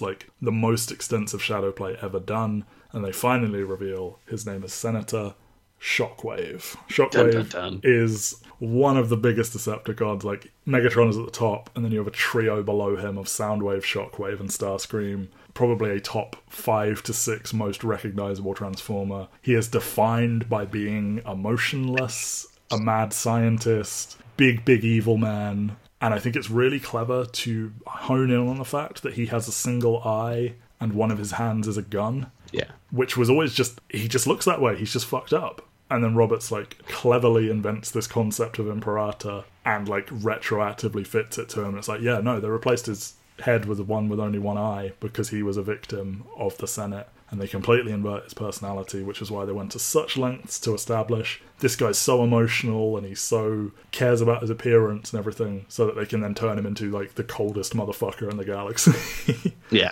he one of the again, as you say, top 5, top 10 Transformers of all time. Yeah, yeah, great. Inducted into the Transformers Hall of Fame in year 3. We will see him in the next movie episode we're doing, looking very different. But actually kind of being a good version of the character, which I think is the first time we'll say this. I mean, they kind of rob him of his mad scientist traits. Sure, but he's cool by the standards. He has no personality, but he is an actual villain in a way that Megatron and Starscream and the Fallen have not been to this point. Shockwave is a key character in the other book, and that was intentionally part of this, that they wanted to do a big reveal in the wrong book to keep you off the scent of who this senator is. But yeah, so his friend was Senator Shockwave. Optimus and Shockwave have been best friends for 4.5 million years. And he was at one point on the side of the Angels trying to help everybody. Yeah. I do have a question as we wrap this up, because you have read all the other book, although you didn't read Optimus Prime when they retitled the other book, did you? I started it, but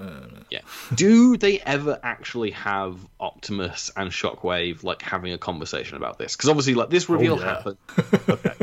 Oh yeah, Shockwave is the main, in a world where things are done with Megatron, Shockwave kind of becomes the main villain.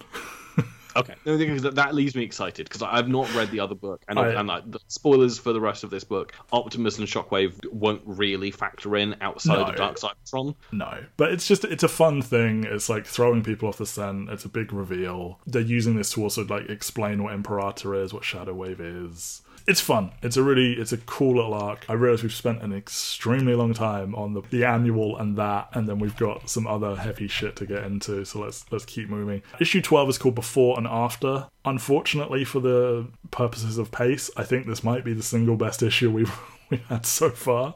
It's a big gimmick issue. It's fun because it's literally like it's told from the perspective of like before and after a battle with like a big timer going on, and you're like flitting between finding out what happened before, during, and afterwards with like these interstitials about kind of like defining what went on in time. And as it goes through, you get like so many character beats because it's like it's really good. It has stuff to do for Swerve, for Tailgate, for Rewind, for Whirl, for Chrome Dome, for Rewind. Like it's genuinely like, I mean, again, like I say, it's got stuff for Swerve. One of my favorite things is like they're like leaving the planet. Yeah, they're leaving the planet at the end, and like they've got so many casualties and stuff like that, and everyone's worried. And like I can't remember who it is that taps on Swerve's shoulder, and they're just like, Swerve, I need your help here. And then they turn around and like his face has been blown off. Yep. And then like 5 pages later, they reveal that he was given a gun by Brainstorm and like shot himself in the face essentially.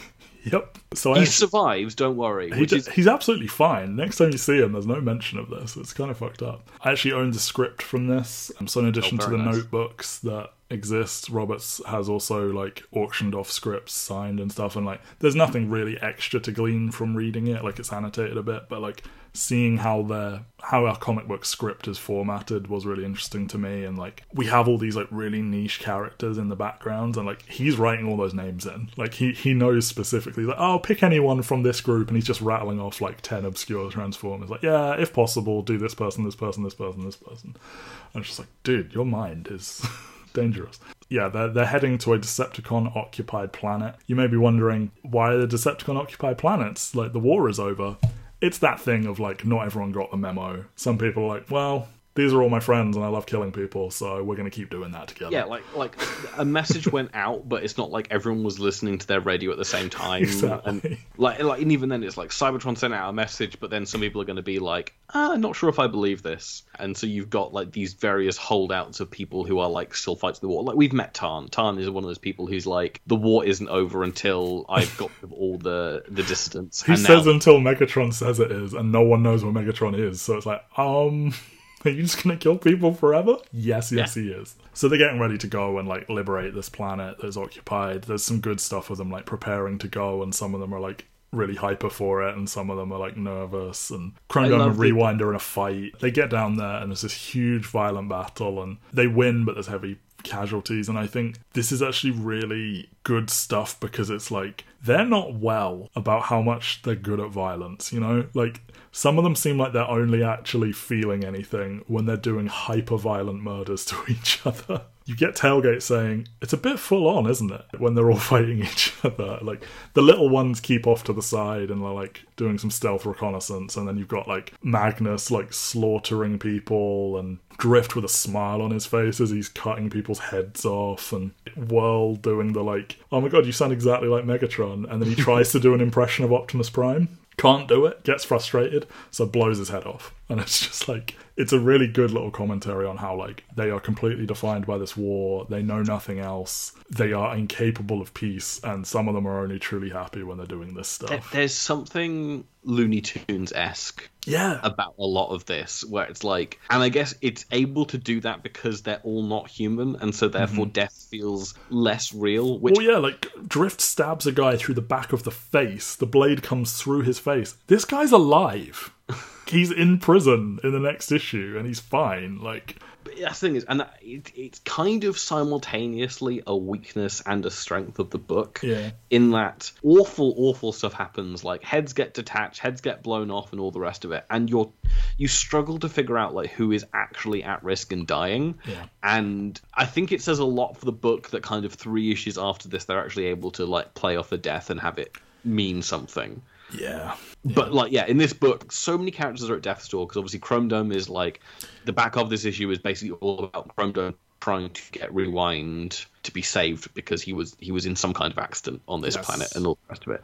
And they're trying to mine this tension here, but when you've seen Swerve blow his face off and you've seen these characters like have their head blown off and stuff like that, you're kind of like, okay, how are they going to? But this is serious. His spark is shrinking, and he's a very little bot, so he's not going to bounce back from it. And that is the narrative tension here: is that Rewind is very seriously hurt. Chrome Dome is very cut up about it. He's trying to like give the equivalent of like blood transfusions, and he's not a match, and do a jump start, and they're not compatible. And this is where we get what you were alluding to. They drop this terminology, conjunx endura, which is James Roberts for robots that are married. So they are kind of copping out of it a bit, but this is where we get it established. Chrome Dome and Rewind are married. Cyclonus is also injured, and Tailgate is like trying to drag him by the foot, but because Cyclonus is like 4 times his size, he's like barely able to move him, and like everyone is like crowding around to help Rewind, and then only Tailgate cares about Cyclonus. He's like, can you help him as well? Yeah, because Cyclonus is a Decepticon on a board filled with mostly Autobots, even though Cyclonus isn't a Decepticon, but like, exactly. Yeah. So we see in the past that Rewind and Tailgate, the 2 little ones who are sneaking off, they come across a bunch of... They're turning organic beings into Energon. They're just like mushing people into a grinder to turn them into energy. It's fucked up. They also find a bomb, and Tailgate has been saying all along he is a bomb disposal expert. He also said he is on the Primal Vanguard, which are the 100 elite soldiers that were guarding the Matrix in the flashback. Tailgate is clearly not one of them. He has this bomb, and through a series of these flashbacks, he's basically going to coax a guess out of Rewind about how would you disarm the bomb? He's like, very good, that's exactly what I would do. And it will eventually come to light, basically, he's not a bomb disposal expert.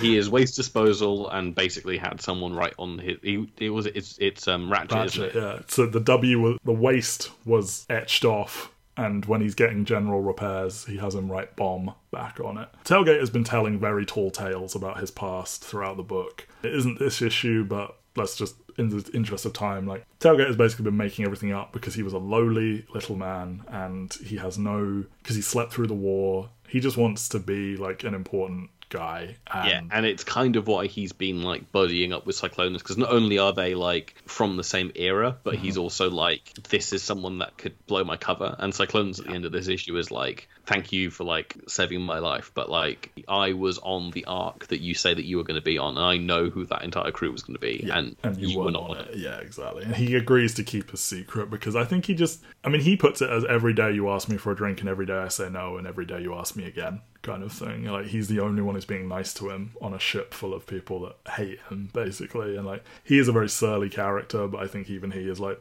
you know what, this guy's here for me, I shouldn't be such a dick to him.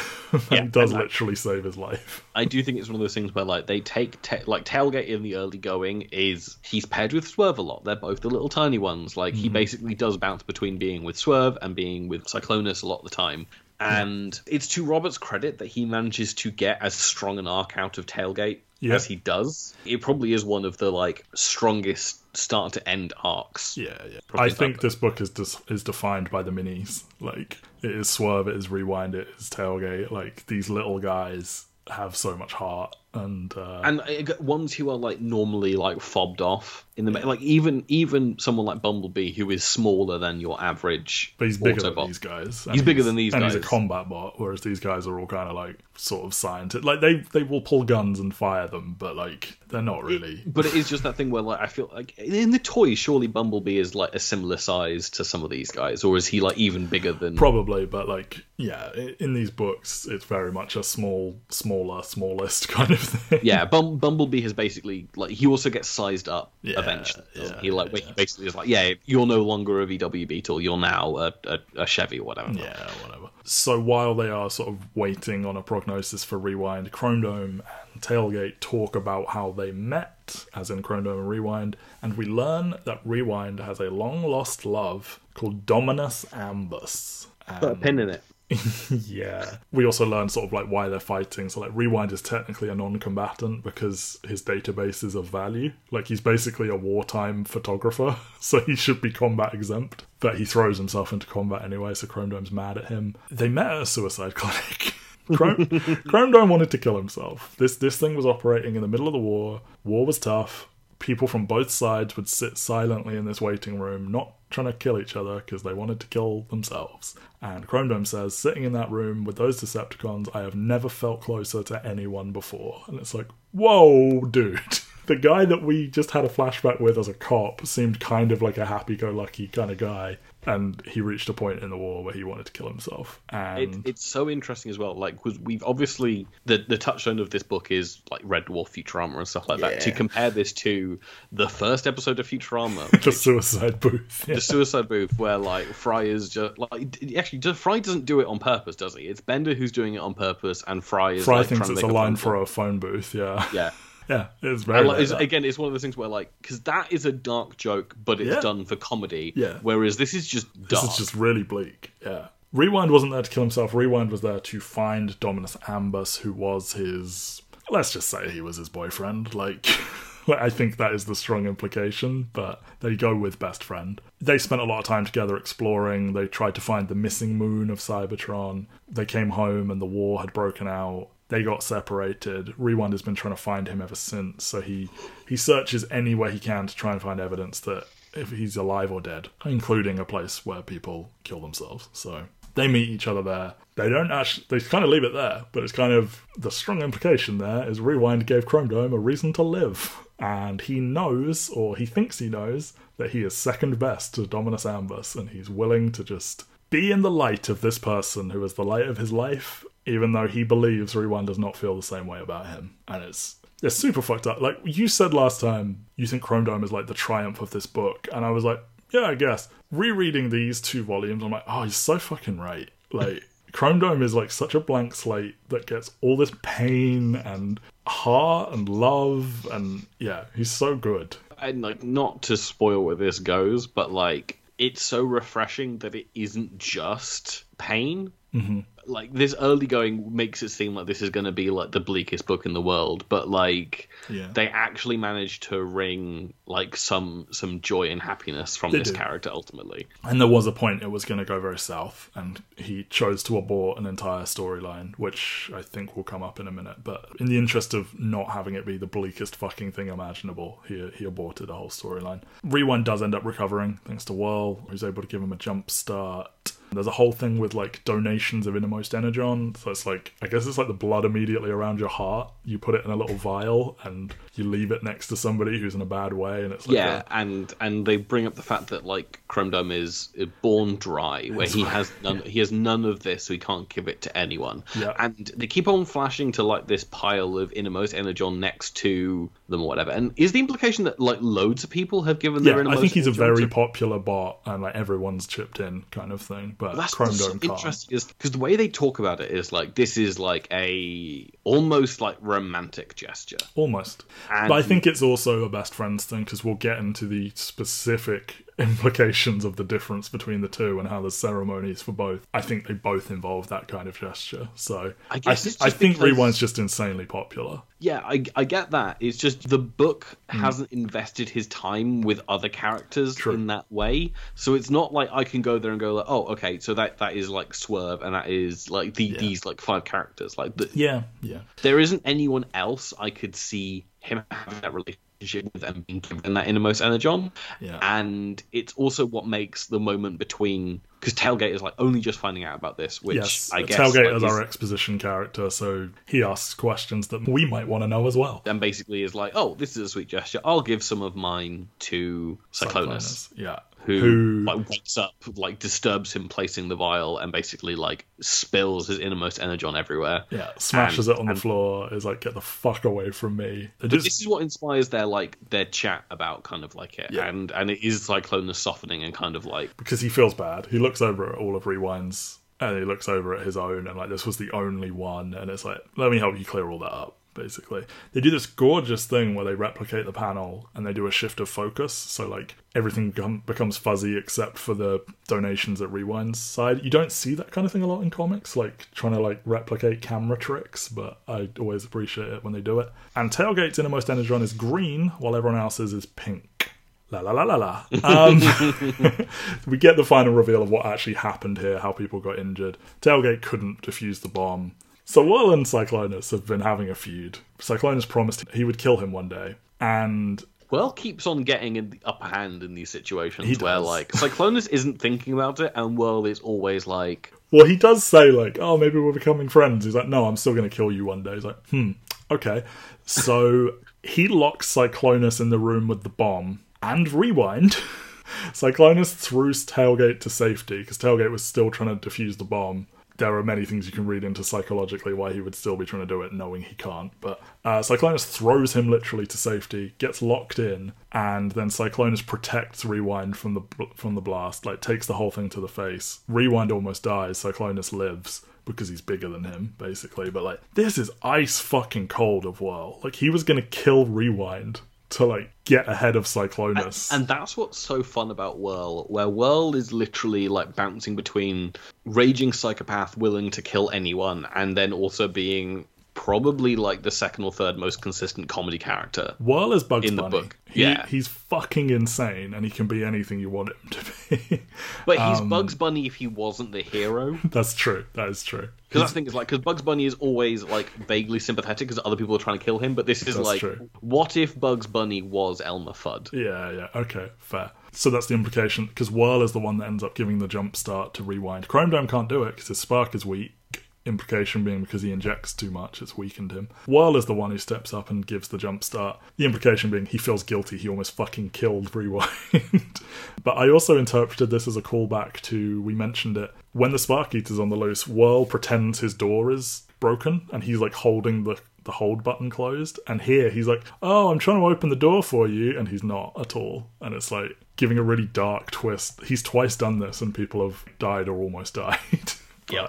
And it just ends there. It's super fucked up. Really good issue, though. Can we talk about, like, the romantic pairings that have gone on so far? Because obviously, yeah, I mean, like, this whole, like, Cyclonus is thawing to Tailgate is going to go in a romantic direction. I don't think that's spoiling anything to get into. But the other one that kind of, like, is softly in the background a lot of stuff here is the Rodimus Drift relationship, where like there are literal panels of like people walking in on them, and they're like in almost like tender embrace. And like, this is like, again, why volume 3 is so good is like this is the one where the book kind of goes like, what if we're like actually kind of gay in like a big way? And like it's just basically everyone is like in a romantic pairing at this point. Yeah, you've got a Drift Ratchet tension, you've got a Rodimus Drift, you've got like Cyclonus and Tailgate, Tailgate, Rewind, Chrome Dome Prowl in the past.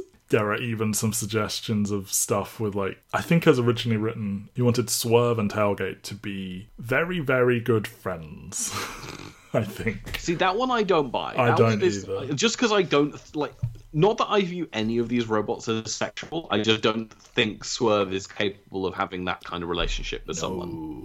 Like, Swerve to me reads as, like, massively ace, essentially. Yeah, kind of, yeah. I think he just is happy hanging out with everyone being buds, and he doesn't get that far about what happens next. And he is a key part of this next one. It's called Cybertronian Homesick Blues, which opens with the most alarming cover of the series, because you're like, oh fuck, oh fuck, oh fuck, are they going back to Earth? What's going on? Yes, there are humans all over the cover. This is one where, like, we could spill all over it, but I don't think there's that much need to. They basically go on shore leave to get drunk together, and to go there, it's a planet that maybe fears Cybertronians, so they have to use this technology that came up earlier of, like, they can project little hard light holograms that look human, and they all are based on their subconscious, except for Ultra Magnus, who, like, does an impression of someone he actually knows, because that's who he is. But they all end up with a little human version of themselves, which they're delightful, quite frankly. So Rewind is called Joe Human, and he's kind of like an LA hipster. He's got like a soul patch, he's got a Divine Comedy t-shirt, he's holding a video camera. Swerve is called Mr. Person. He's a short, hairy guy in a Hawaiian shirt, and he's got sunglasses that look a lot like, he's got like a visor for eyes. Skids has a pocketbook that is blank. because he has amnesia. He is tall, dark, and handsome. He also looks a bit like the 10th Doctor. Yes, so there's on the cover, they have slightly different designs. On the cover, he looks like James Bond. In the book, he looks like one of the Doctors. I don't know which one. Is he supposed to be David Tennant? Like... He's either Tennant or Matt Smith. I Gotcha. went with 10. Okay. Rung is called Mary Sue, which is James Roberts like putting a lampshade on the fact that everyone seems to think that Rung is him. People think he's an author insert. He's like, no, he isn't, but I'll play with it and call him Mary Sue. He's in like a horrible orange suit. He's got glasses, a bad hat. He's got greying hair. Tailgate is a baby in a papoose, literally just strapped to somebody's back. Deeply. I forgot that one. Invites such deep questioning. Whirl might have an even more fucked up design because he is a... Are we going to say like... 11-year-old girl with an preteen, eye yeah, patch. with an eye patch and machine gun. 2 Uzis, denim dress that has the Autobot logo on it, like, hi, I'm here to murder everyone, kind of thing.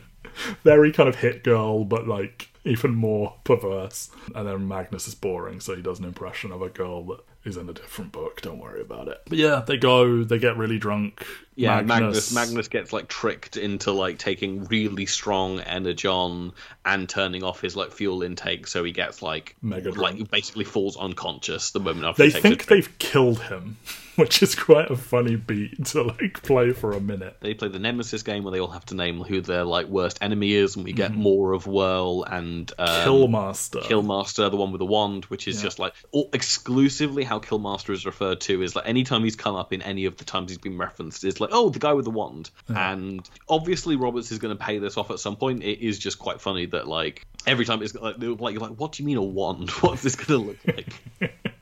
He is drawn very briefly in a flashback, but like, yeah, we'll get to him. Yeah, they think they've killed Magnus. Somebody says this big night out was the worst idea since Megatron decided that mining wasn't his thing.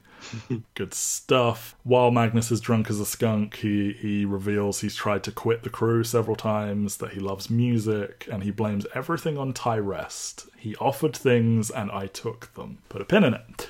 Cyclonus causes a big scene. And this is where we get that thing. Like, it's finally confirmed Tailgate's lying. Cyclonus pretends to be drunk when he isn't, because they're about to show footage of the ship taking off that Tailgate claimed he was going to be on, and it would have proven he wasn't there. So Cyclonus, like, causes a scene because everyone already hates him to cover his secret, and he ends up teaching him how to sing an old Cybertronian, which everyone else finds terrifying. He's like smiling as he's getting it wrong, and it's really fucking cute, to be completely honest with you. they have to get him back to the ship. The narrative device that has been framing all of this is they found a way to send messages home, and Swerve has been telling us all he is best friends with Blur, who is the Transformers equivalent of like Usain Bolt. He's like or Lewis Hamilton. He's a sportsman. He's a champion speedster. He's really, really famous. And Swerve is like, oh, we're best friends. So he leaves this 9-hour message for him where he tells him all about the exploits of drunkenness. Yeah, and tells him all about like how they couldn't lift Ultra Magnus, so like they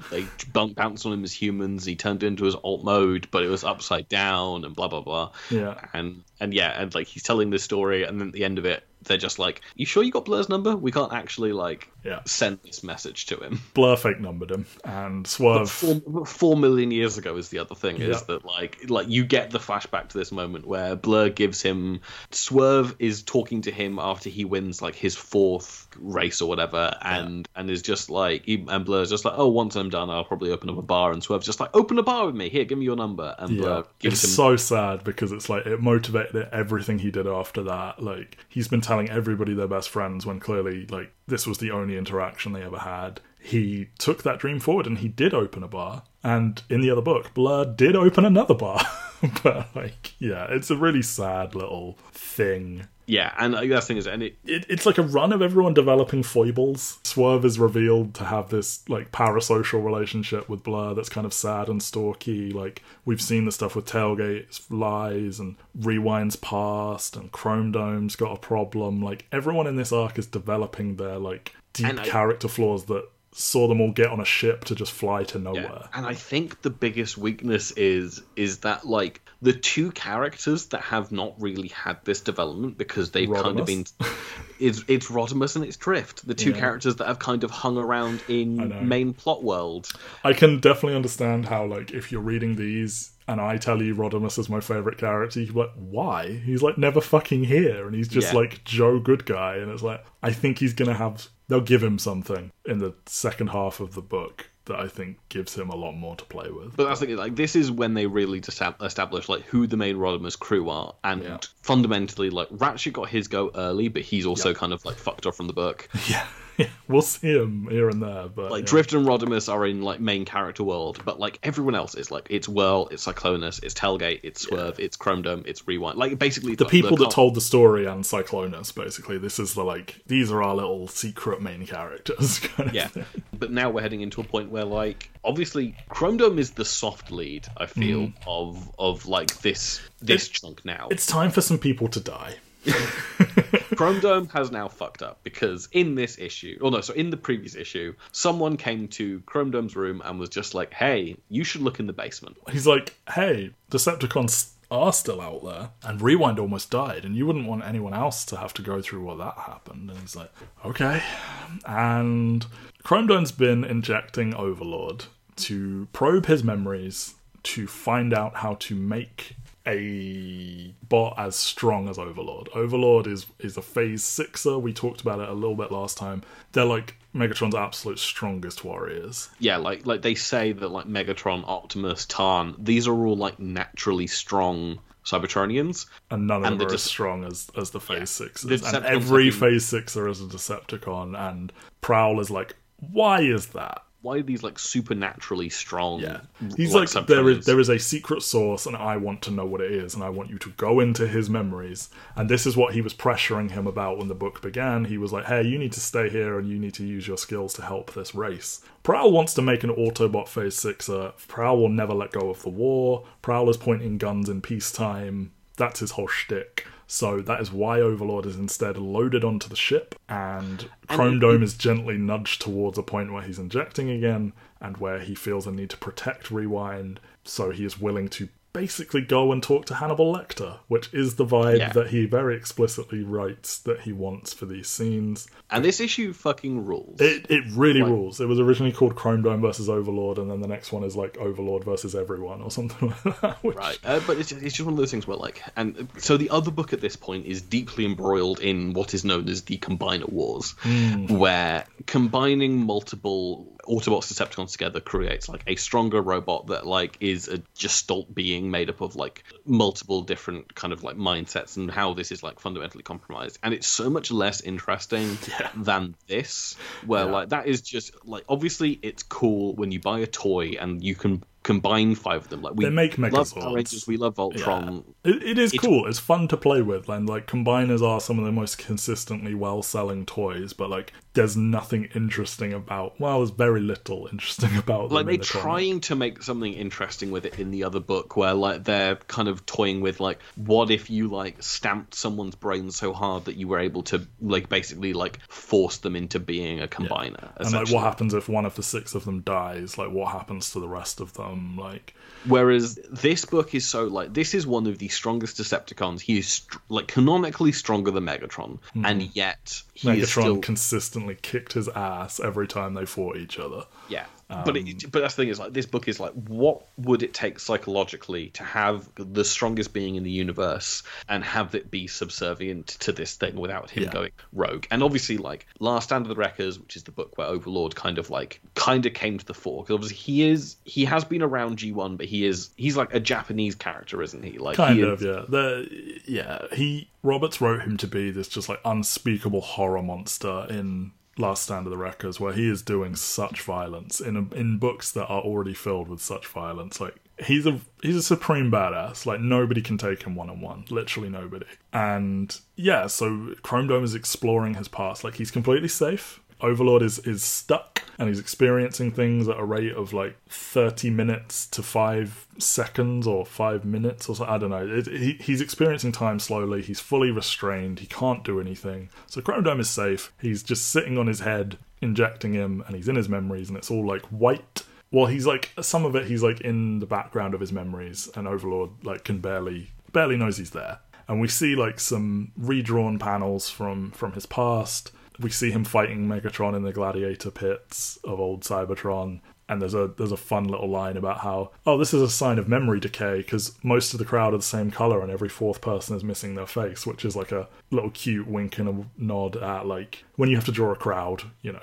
Yeah, you rush job it a little bit. You clone people. It's probably a dig at like kind of the old animation styles as well, Yeah. but like it does give that thing where it's like I can pinpoint the age that you are based on this information. Like you are 4 million years old because your memory has like dissolved this amount and stuff like that. Yeah. And it's just, it works really effectively to have this kind of like, you see Chrome Dome in his element where he's like doing He's the master of his domain. Master of his domain, and then Overlord is also getting this like really quick backstory, and it's just a really effective like one issue explainer of this guy. Yeah, like you see the procedure being done to him. They use the last of their special stuff to turn him into this. In their words, he's basically invulnerable. It takes a Herculean effort to damage and defeat him. They're like, they need to put this metal on him. Anything over 90% basically will make him like indestructible. I don't think they say like what percentage he actually ends up covering. He's like 96. I feel they do say it, but like, yeah, you can imagine there's a theoretical narrative, the thing there to do that. Well, this guy's 100 or whatever. But they install a kill switch in him. Shockwave does, to make sure he never turns on him. We also see an interesting thing where, like, in all of the defeats he suffers, a character says, "Till all are one." And it's jarring because one of these we've actually seen before, and that person did not say that.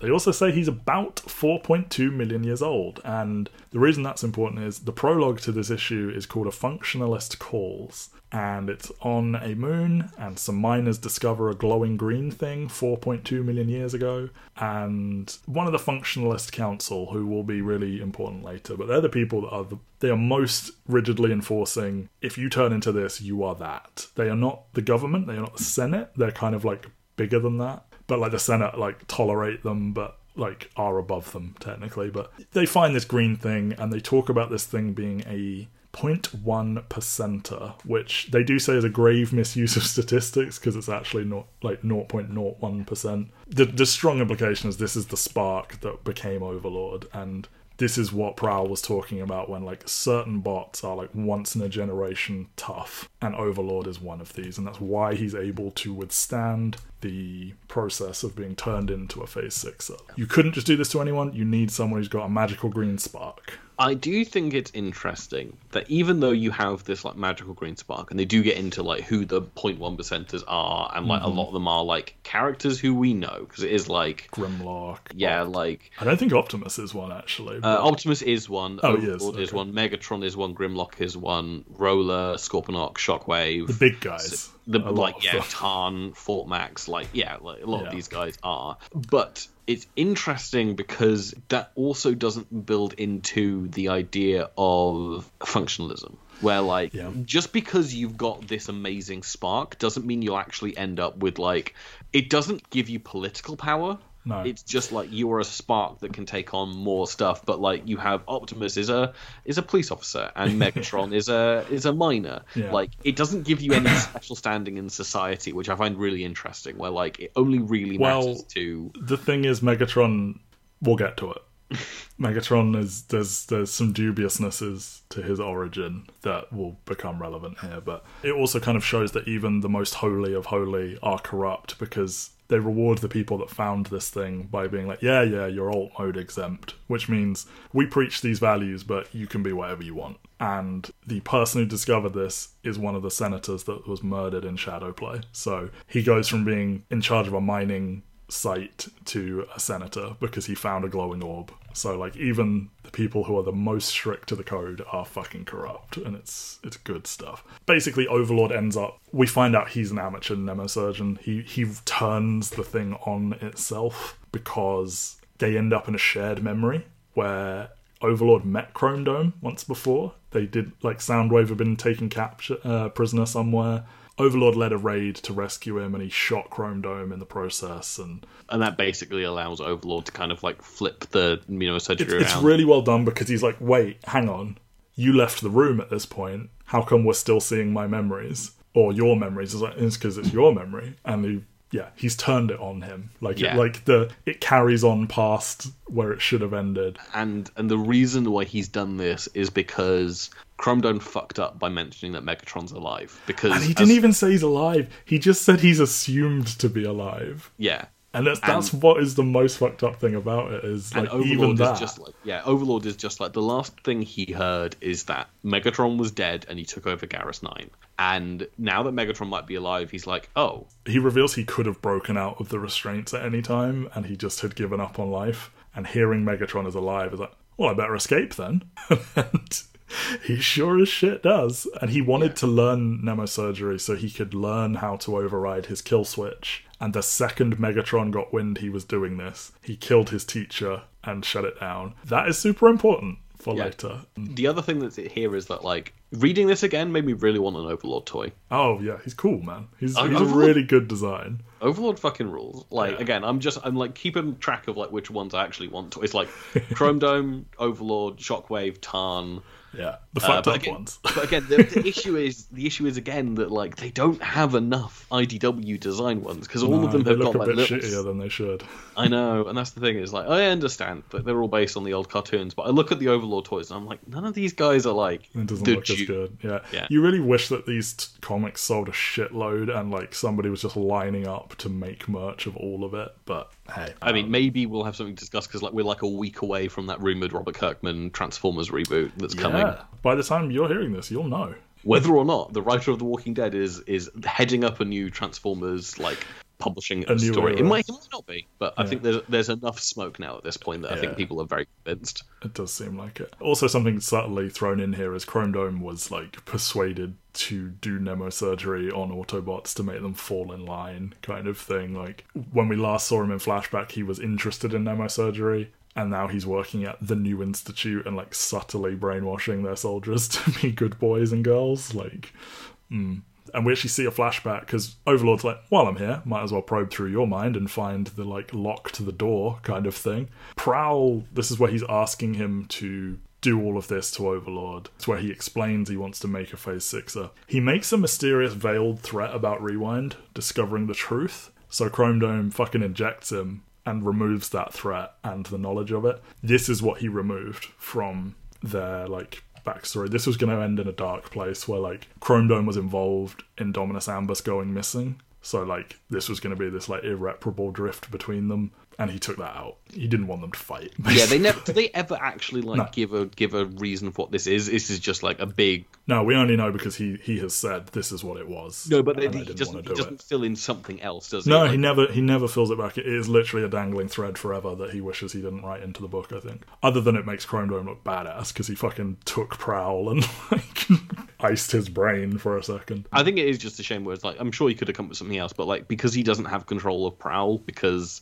Prowl isn't big enough, as we said earlier, to like make a dent on this, but like he is enough that he can lead another book. So yeah, Overlord like probes his memories, finds the override locks, like gets out of the cell and just tells him, so for you, 5 seconds is going to be 30 minutes. I'm going to go kill everybody. And boy howdy, what an issue. And it should be said, Megatron did actually return in the other book around this time. I think it was like 1 issue earlier or 2 maybe. So that but like the issue is that like that Megatron return is it's awful. It's fucking so terrible. Climactic. It's just like the end of 1 issue, and then Megatron walked out the desert, and you're like, wait, what? Why? What the fuck? Yeah, like, it sucks. Why is this happening? Whereas this book is just like, you literally have both books are kind of like building to their like quote unquote season 1 conclusion, but this book is obviously better constructed than the other book, especially at this point, where I would say that like the first 8 issues or so of the other book are tighter in terms of what you think you want them to be. Yeah. And then it kind of devolves into like, well, now we need to do an Optimus storyline, and now Megatron needs to come back, and now we need to do Combiner Wars. And you're like, what? Whereas this book has kind of like got through so much baggage and is now just fully paying off stuff that's been like in the marginalia for like the early issues, and is like concluding a lot of stuff that's been done. So you're like, Overlord, we've known has been there since like issue 4, I want to say, like whenever. Like that, yeah. And he's referred to in issue like Load It Up or whatever in the very, you know, like and this is paying that off, and this isn't even the season finale. Like the season finale we're doing next week. Yeah. Well, not next week, but 2 weeks from now. Yeah. what, this issue opens on a splash page of Overlord like killing everybody.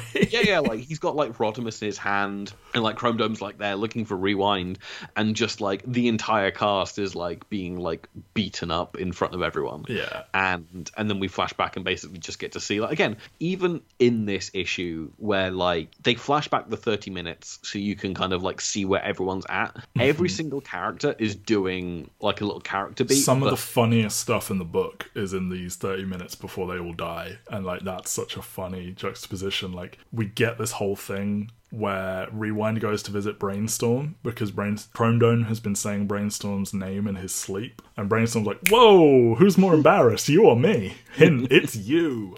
And he's invented an ennui gun.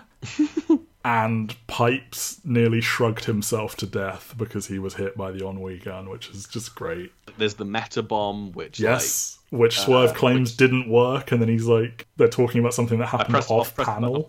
It's really, really good. So I really love like the bit with Pipes, where Pipes is like, he goes to find Blaster, who's in charge of like the like sending the messages off the ship, and is just like, I've got a message from my friend Hubcap, and he's like, I'm having a great time. Got shot a couple of times, I got sick, but it's all fine. And then Overlord steps on him and kills him. Twice. Yes. Yeah, and then like, but then you get this like actually kind of like, again, little moment of characterization for a character who's really, really been on the margin earlier, like up until this point, where he's like so discombobulated that he can't keep straight, and he's like reading out his message that he wanted to send to Hubcap at the same time as like trying to get up and hit the alarm. It's not doing so good. Yeah, and then like the book has got enough time for a book that is like really wordy, really dense. It does have the time to kind of like slow down and like actually have the depth that matters. Which, again, really tough line to draw, where it's like characters have had their head blown off multiple times, but this does feel different in that this does feel like a final death. And I think the book is going to get better at death from now on. I think your head is actually, in the world of Transformers, your head is less vital than your heart. Yeah. Where you can get shot in the head and you're probably okay. Well, you might be okay, but if your entire chest gets caved in, you're fucked. Which makes a degree of sense, I think. I think my favourite little Overlord moment is when Ratchet is like going about his doctor business, and you just see Overlord behind him, and he looks so fucking creepy. Like his giant face peering through a doorway behind him, and he doesn't know he's behind him, and it's just like, yeah, it's so powerful. Like he's this horror movie monster, just proud, like just walking the corridors, trying to murder everyone. And yeah, like Ratchet barely survives thanks to Drift. By the time support arrives, Drift and Ratchet are both really fucked up. Magnus tries to beat the shit out of him, and then he just kind of shrugs it off. And he goes to like Magnus, where like Magnus is like, I wish I'd been there on Garrus 9 to like show you what I'm doing, and he basically just turns to him and says like, it's funny, you've been acting at like full power right now and barely causing a dent. I've been holding back. And then he just like punches through Magnus's chest and basically like, he seemingly kills him. Yes. And dialogue that is identical to when Rewind was dying is repeated, and at the time they said a bot of Magnus's size would shrug it off. Magnus seems to die here, and Magnus was on the Necrobots list at the end of the previous arc, where we had this list of names by the Cybertronian Grim Reaper, and it had several people on it who we think are alive, and Magnus was definitely one of them. So, yeah. It's a whole action thing, like, you can actually get through it really quickly because it's just a lot of fighting. Yeah, but this is probably the quickest read issue of the entire series, where it's just Overlord kind of, like, beating people up with, like, little character beats. Basically, like, Rung has been talking to Fortress Maximus, kind of, like, downstairs, like, forgiving him for kind of, like, taking him hostage and all the rest of it. Yeah. And then, because Fortress Maximus was, like, the guy who like really was at Overlord's kind of like he tortured him for like forever. He's got such trauma tied up in Overlord, so when Overlord's loose, it's like, let's fucking let Fortress Maximus loose on him because he's got some pent up rage. Yeah, but that is after Rodimus does his inevitable till all are one, which is the whole reason why Chrome Dome has been like saying it, because he knows, and it's been set up that Rodimus says till all are one. It's like a psychological trigger phrase that makes him like, it doesn't like kill him or beat him, it just makes him temporarily like stunned, I guess. Yeah. So that allows Fortress Maximus to like beat and carry and drag him down back to his cell, which it turns out can be ejected into space separately from the ship. They throw him in. But Drift's sword is there. Yeah, confusingly. it's the whole thing. Drifter's also been trying to teach Rodimus, like, swordplay as well, quietly, and I don't know about that. But yeah, the door is jammed. Only someone of Rewind's size can fit through. He goes through. He closes the door from the inside. Chrome Dome's arm is chopped off, trying to, like, drag him back out. And yeah, this cell is launched into space with Rewind and Overlord. And Chrome Dome knows that's not going to go well for Rewind, so he sprints to the ship's cannons and he blows up the cell and collapses in a pit of despair as he has killed his husband to save. It's a mercy kill, because Overlord would have just tortured him for forever in a, like, magical room where time moves differently. Yeah, so, and it like one of Alex Milne's best pages. Such a good panel. Definitely will be on the episode poster. Like, yeah, like it's really good, and it's like it's also bittersweet because Chrome Dome's kind of like been taking a verbal beating from Rewind all leading up to this, but like Rewind is just like, why were you doing this? Why were you doing this behind my back? Why, like, he was being risky by not informing the people who knew that Overlord was on the ship, and like basically just being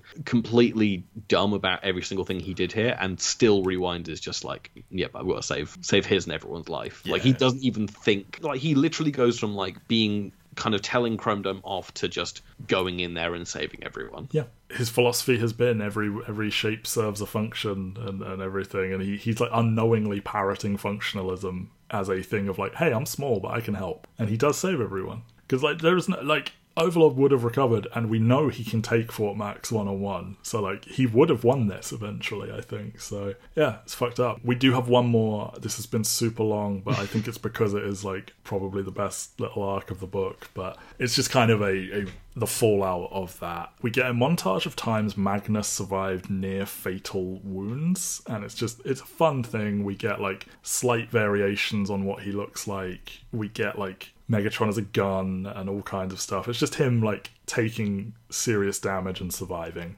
essentially. There are some subtle nods about his attitude changing over time. Yeah. Got a pin in it? Yeah. So in the present, Ratchet's working on him. The outlook looks incredibly bleak. There is a device called a death clock, not the same as the Futurama one, but kind of the same. It predicts to the second when you're going to die, and it's basically a medical instrument. Yeah, only works when your, like, spark is shrinking and can basically say, this is how long you've got until your spark. So, in theory, if your treatment is successful, the clock should add more time and eventually just, I guess, switch off. Yeah, because they say if you're healthy, you don't have a clock because it can't tell because your spark isn't moving in time. Why they didn't use it on Rewind 3 issues ago, yeah, not clear, but I'm sure. Not clear. Maybe it's Ratchet and First Aid didn't want to use it. We might as well just skip to it. Tailgate ends up putting his hand under the death clock and is alarmed to see he's got 3 days left to live. 7 days left than Ultra Magnus as well. Like, so Ultra Magnus has got like 10 days left, and it's kind of a 1-2 punch of Magnus's corpse goes missing and Tailgate learns he has 3 days left to live. That is indeed directly tied to him having green innermost energon instead of pink earlier in the issue. So you can take that pin back out, I suppose. We'll get into why it's happening soon in the next episode. But yeah, like the main bulk of this issue is functionally a funeral for Rewind and everyone else.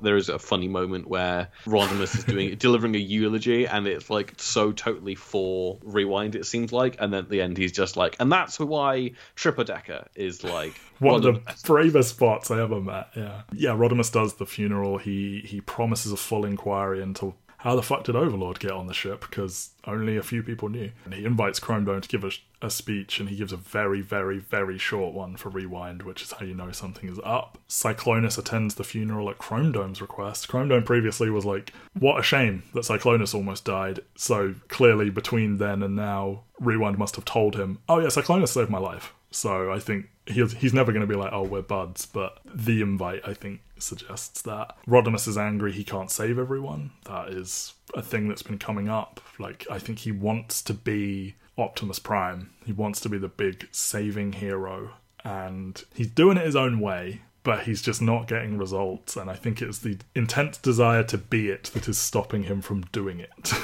And people are checking in on Chrome Dome, and Chrome Dome's saying, oh, I'm fine. He's clearly not fine, and Brainstorm knows this, so he talks to him, and he basically says, you've lost a lot of lovers and you have injected yourself to make yourself forget because you don't recognize any of these names that I'm about to say, and these were all your Rewind before Rewind. And he says, Rewind deserves to be remembered by us, of course, but by you 1,000 times more. And the real reason he has no innermost energon is he's donated so much of it and he's made himself forget. So he thinks he's born dry, but he's just given away all his heart blood, which is fucked. Chrome Dome says he won't do it, but Brainstorm's like, you've said that before. He says, I'll ask you how you're feeling and you'll give me a blank look, the worst look, because then Rewind really will be dead. And it's so fucked up. Like, Brainstorm is like the comedy mad scientist character, and here he is delivering the real deal on grief and how one persists in the face of unimaginable loss and everything. Yeah, like it's interesting because Brainstorm has been like, of the kind of like the main cast of this book, if you want to call them that, he has definitely been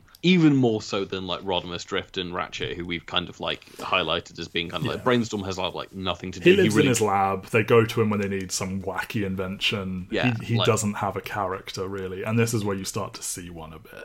Yeah, and obviously, like, this is really, like, genuinely gets to me, and, like, obviously it all leads up to the final reveal, but just, like, the idea that, like, Chrome Dome has been, like, putting off grief for so long, and he got Why this, would I like, grieve when I can just take it out of my head? Which is a thing we have all thought when we have suffered death or heartbreak or something, like, if I could just erase this, would I do it?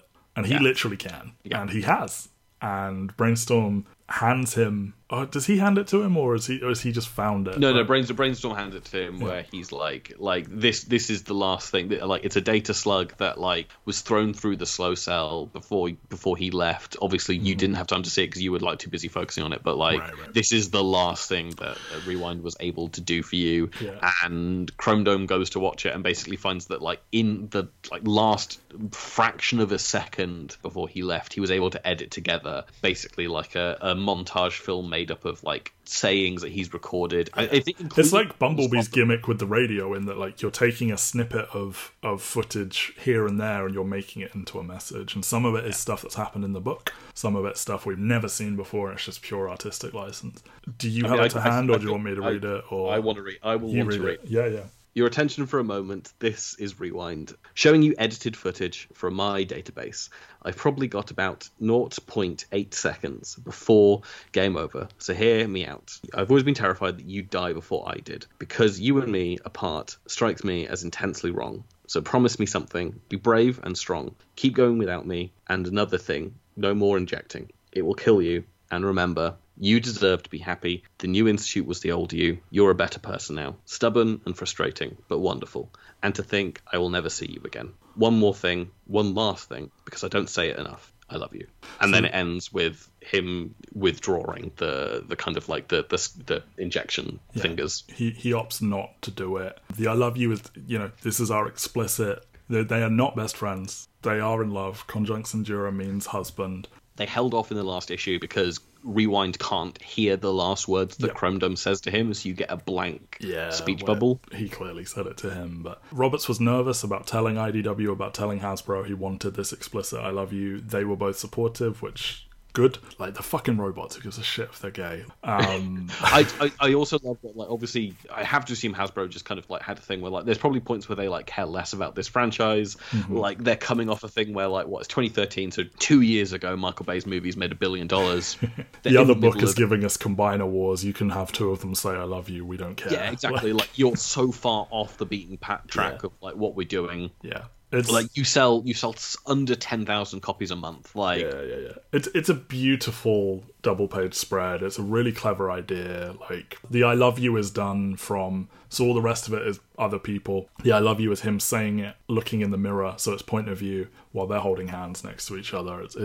It's gorgeous. Yeah, I also love that, like, on the Transformers wiki, they've literally got, like, a bit underneath that's like, they're totally not gay, you guys, they're just bros with vowels. Yeah. But yeah, like, this is kind of like the I don't want to say radical thing about this book, but like it becomes such a queer book as we're going on, because we're not there yet, but like this book is also going to start delving into the idea of gender as a transformer, where like they could quite easily go with the idea that like because this entire species is male and because there is no sexual reproduction as far as we have been shown it, and like everyone is forged or whatever, constructed cold, that like the actual idea of romantic attachment has no queering to it, could be the read. And then they get into the idea of like what it actually would mean to experience gender, and it is purposely a reaction to something that happened earlier on in this entire comics universe involving like the original explicit female Transformer RC that pissed off many of the fan base. It's super fucked up how it's handled, and we'll get a direct reaction to it down the line in this book. But yeah. To the point where like I even feel like, and it feels gross, but like RC almost feels written as a man in the other book. Like I don't know, like there is nothing feminine about that character in other a way than that they're pink. Yeah, and it feels deeply uncomfortable. But like does. we are getting to a, this is the queer book. I don't know how Roberts identifies. But like as far as I know, straight. But but that thing is like, like I don't want to speculate or anything like that. No. But it is interesting that he is putting this explicitly into this book and is like working with people to make sure that this lands.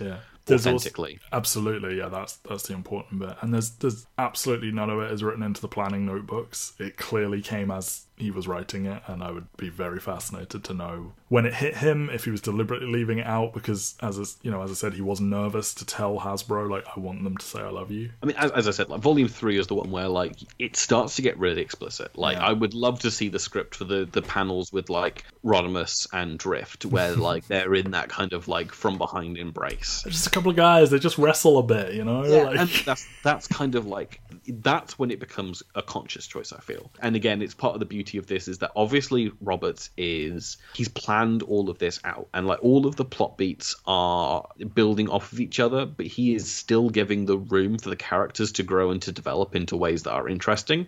And characters that he requested at the start of the run are obviously not interesting him in ways that he thought they were going to interest him. I think that is very much it. You start out with your big ideas, and then when you write the characters and you find their voices, you're like, no, this isn't it. It's something else. Yeah, because that thing is, he comes in so strong with like Ratchet and Drift and like all these other characters, and then by this point there's like, they're functionally not here, and obviously this issue ends with Drift being exiled because he's taken like full responsibility for what's happened with Overlord. Like he strips him of his badge, banishes him from the ship. He does a walk of shame. People are throwing things at him. Ratchet is the only one to like pick him up, which is a nice thing given they've mostly been depicted bickering. I might as well just say it now. In the earliest outlines, Roberts wanted Drift to be manipulating Rodimus and playing to his ego, to his own ends. Not evil, but like he had a secret goal to acquire the power of the Knights of Cybertron to protect against something he saw in a vision, and like that is not here at all. Like he wasn't betraying. So like he lays it on really thick with the we're best friends stuff because he was trying to manipulate him, and that's another one that's kind of abandoned. And I think it's why Drift can feel a little bit off in spots early on, and he will, not to spoil that he's coming back, but like he will be written in a much nicer way, I think, later. Takes a pause on like this character, and it's obvious that like I feel like even characters that he gives back, because we're reaching a point where like there is going to be a degree of mobility between the two books in the next couple of arcs, where like a couple of characters who aren't quite working out for Roberts are going to go back, and a couple of characters that like Roberts is going to want to get his hands on are going to come into the book. He still does get overall right to like the initial starting cast of the book feel, because even then like the characters who are going to leave will eventually come back in fairly significant ways for like the end portion of the book. So that is our big chunk here. As I said, so much done to flesh out pre-Cybertron biology, lore, religion, both from the Senate point of view, the clampdown, functionalism, Imperator, the Primal Basilica. These are all brand new names. The mythology side with Primus and the Guiding Hand and the Circle of Light. Terminology like Conjunx Endura, which means spouse, Innermost Energon, 0.1 percenters. Like, we're throwing a lot of terms in here. We're also making all these characters a lot more human. Magnus literally learning it would be good for him to lighten up. Rodimus has a hero complex. Swerve and Tailgate are living lies. Swerve doesn't necessarily know it. Chrome Dome and Rewind have a dark past. Cyclonus is starting to gain affection for Tailgate. Rung has expressed some displeasure for how Rodimus has handled the Red Alert situation. There wasn't time, but that happens. Drift takes responsibility when it wasn't just him. Ratchet comes through for him, like... And then there's all this stuff with, like, none of you are ever going to be okay again after the war. Like, they have this bloodlust for battle, and, like, they're all broken in their own ways. I think it's a great fucking arc. Yeah, like these 8 issues are where the book feels like it fully comes into itself, and it's why it feels a little weird that next week we're doing the season finale of season 1. Like, it feels like, wow, the book has finally got some momentum, and it's not like the season finale is a momentum killer, but it does feel a little kind of like abrupt that we were just getting going. Yeah, and we're now at a conclusion point. I think just with these books, there was no guarantee they would get past X 100%. Number of issues, so you've got to build in your finale. Nothing had got that far. Like, even when you think, like, there's the 31 issue Transformers run, that book is functionally 20 issues of one storyline, and then it basically goes like, and we need to go back to Cybertron immediately. You get 3 issues to wrap up the storyline, but we're going to start rebooting the universe, and you've got to use these, like, last 7 issues to tell a new story. And before that, it was just years and years of single issues and 3-issue minis and 6-issue minis. And even All Hell Megatron, which is like 12 issues, feels like it kind of like has a remit halfway through where it needs to like pivot into telling a different. So much steam, yeah. For as long as this universe has existed, because like even at this point, so what this issue 16 comes out in 2013, so we're 8 years into this existing as a universe, and there have been so many kind of like pivots and changes and stuff like that, and this is the first time that it feels like there is actual meaningful momentum in any of the books, I think. So yeah, that's where we will leave you for now. The next time we're talking comics will be 2 episodes from now. If you are reading along with us and you'd like to have read before next time, it's going to be quite an intense one. We will be reading issues 17 to 21, which is volume 5. We will do a heavily abridged version of Dark Cybertron, which is a huge event that incorporates both books. It does contain issues 22 to 27 of this book, but like, it's not really this book. Like, there's some stuff, but like, you're good. We'll get you through it in 5 to 10 minutes. And then we're going to move on to volume 6, which is issues 28 to 33. I didn't want us to have to do those in one. I thought issues 28 to 33 should be the beginning of an episode because of what happens we'll get to, but like, there was no way with the schedule. Yeah. So it is what it is. We're getting a new cast member, and it's kind of a... It's a very big deal. It's a soft refresh on the book. That's 2 weeks from now. It'll be nice to have a chance to talk about this character properly, because this character definitely hasn't been serviced very well by the movies, which is what we're discussing next week. Yes, next week is Transformers Dark of the Moon. You will be seeing Shockwave again, and all your pals, including Megan Fox, I assume, having never seen it before. I have seen it before.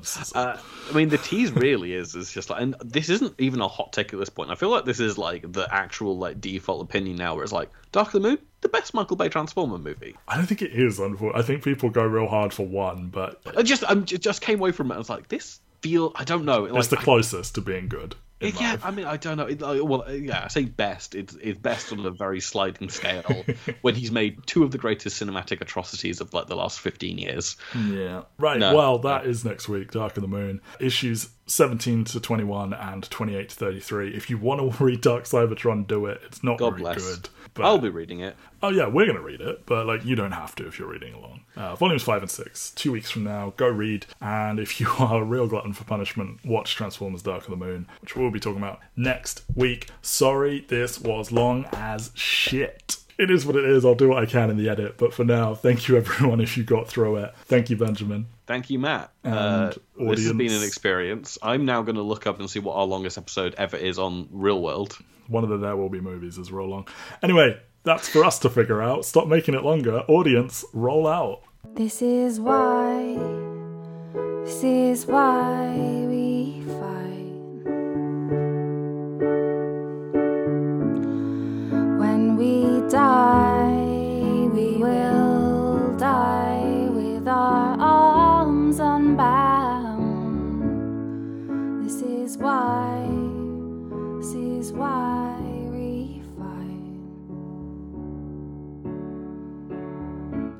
So come to me.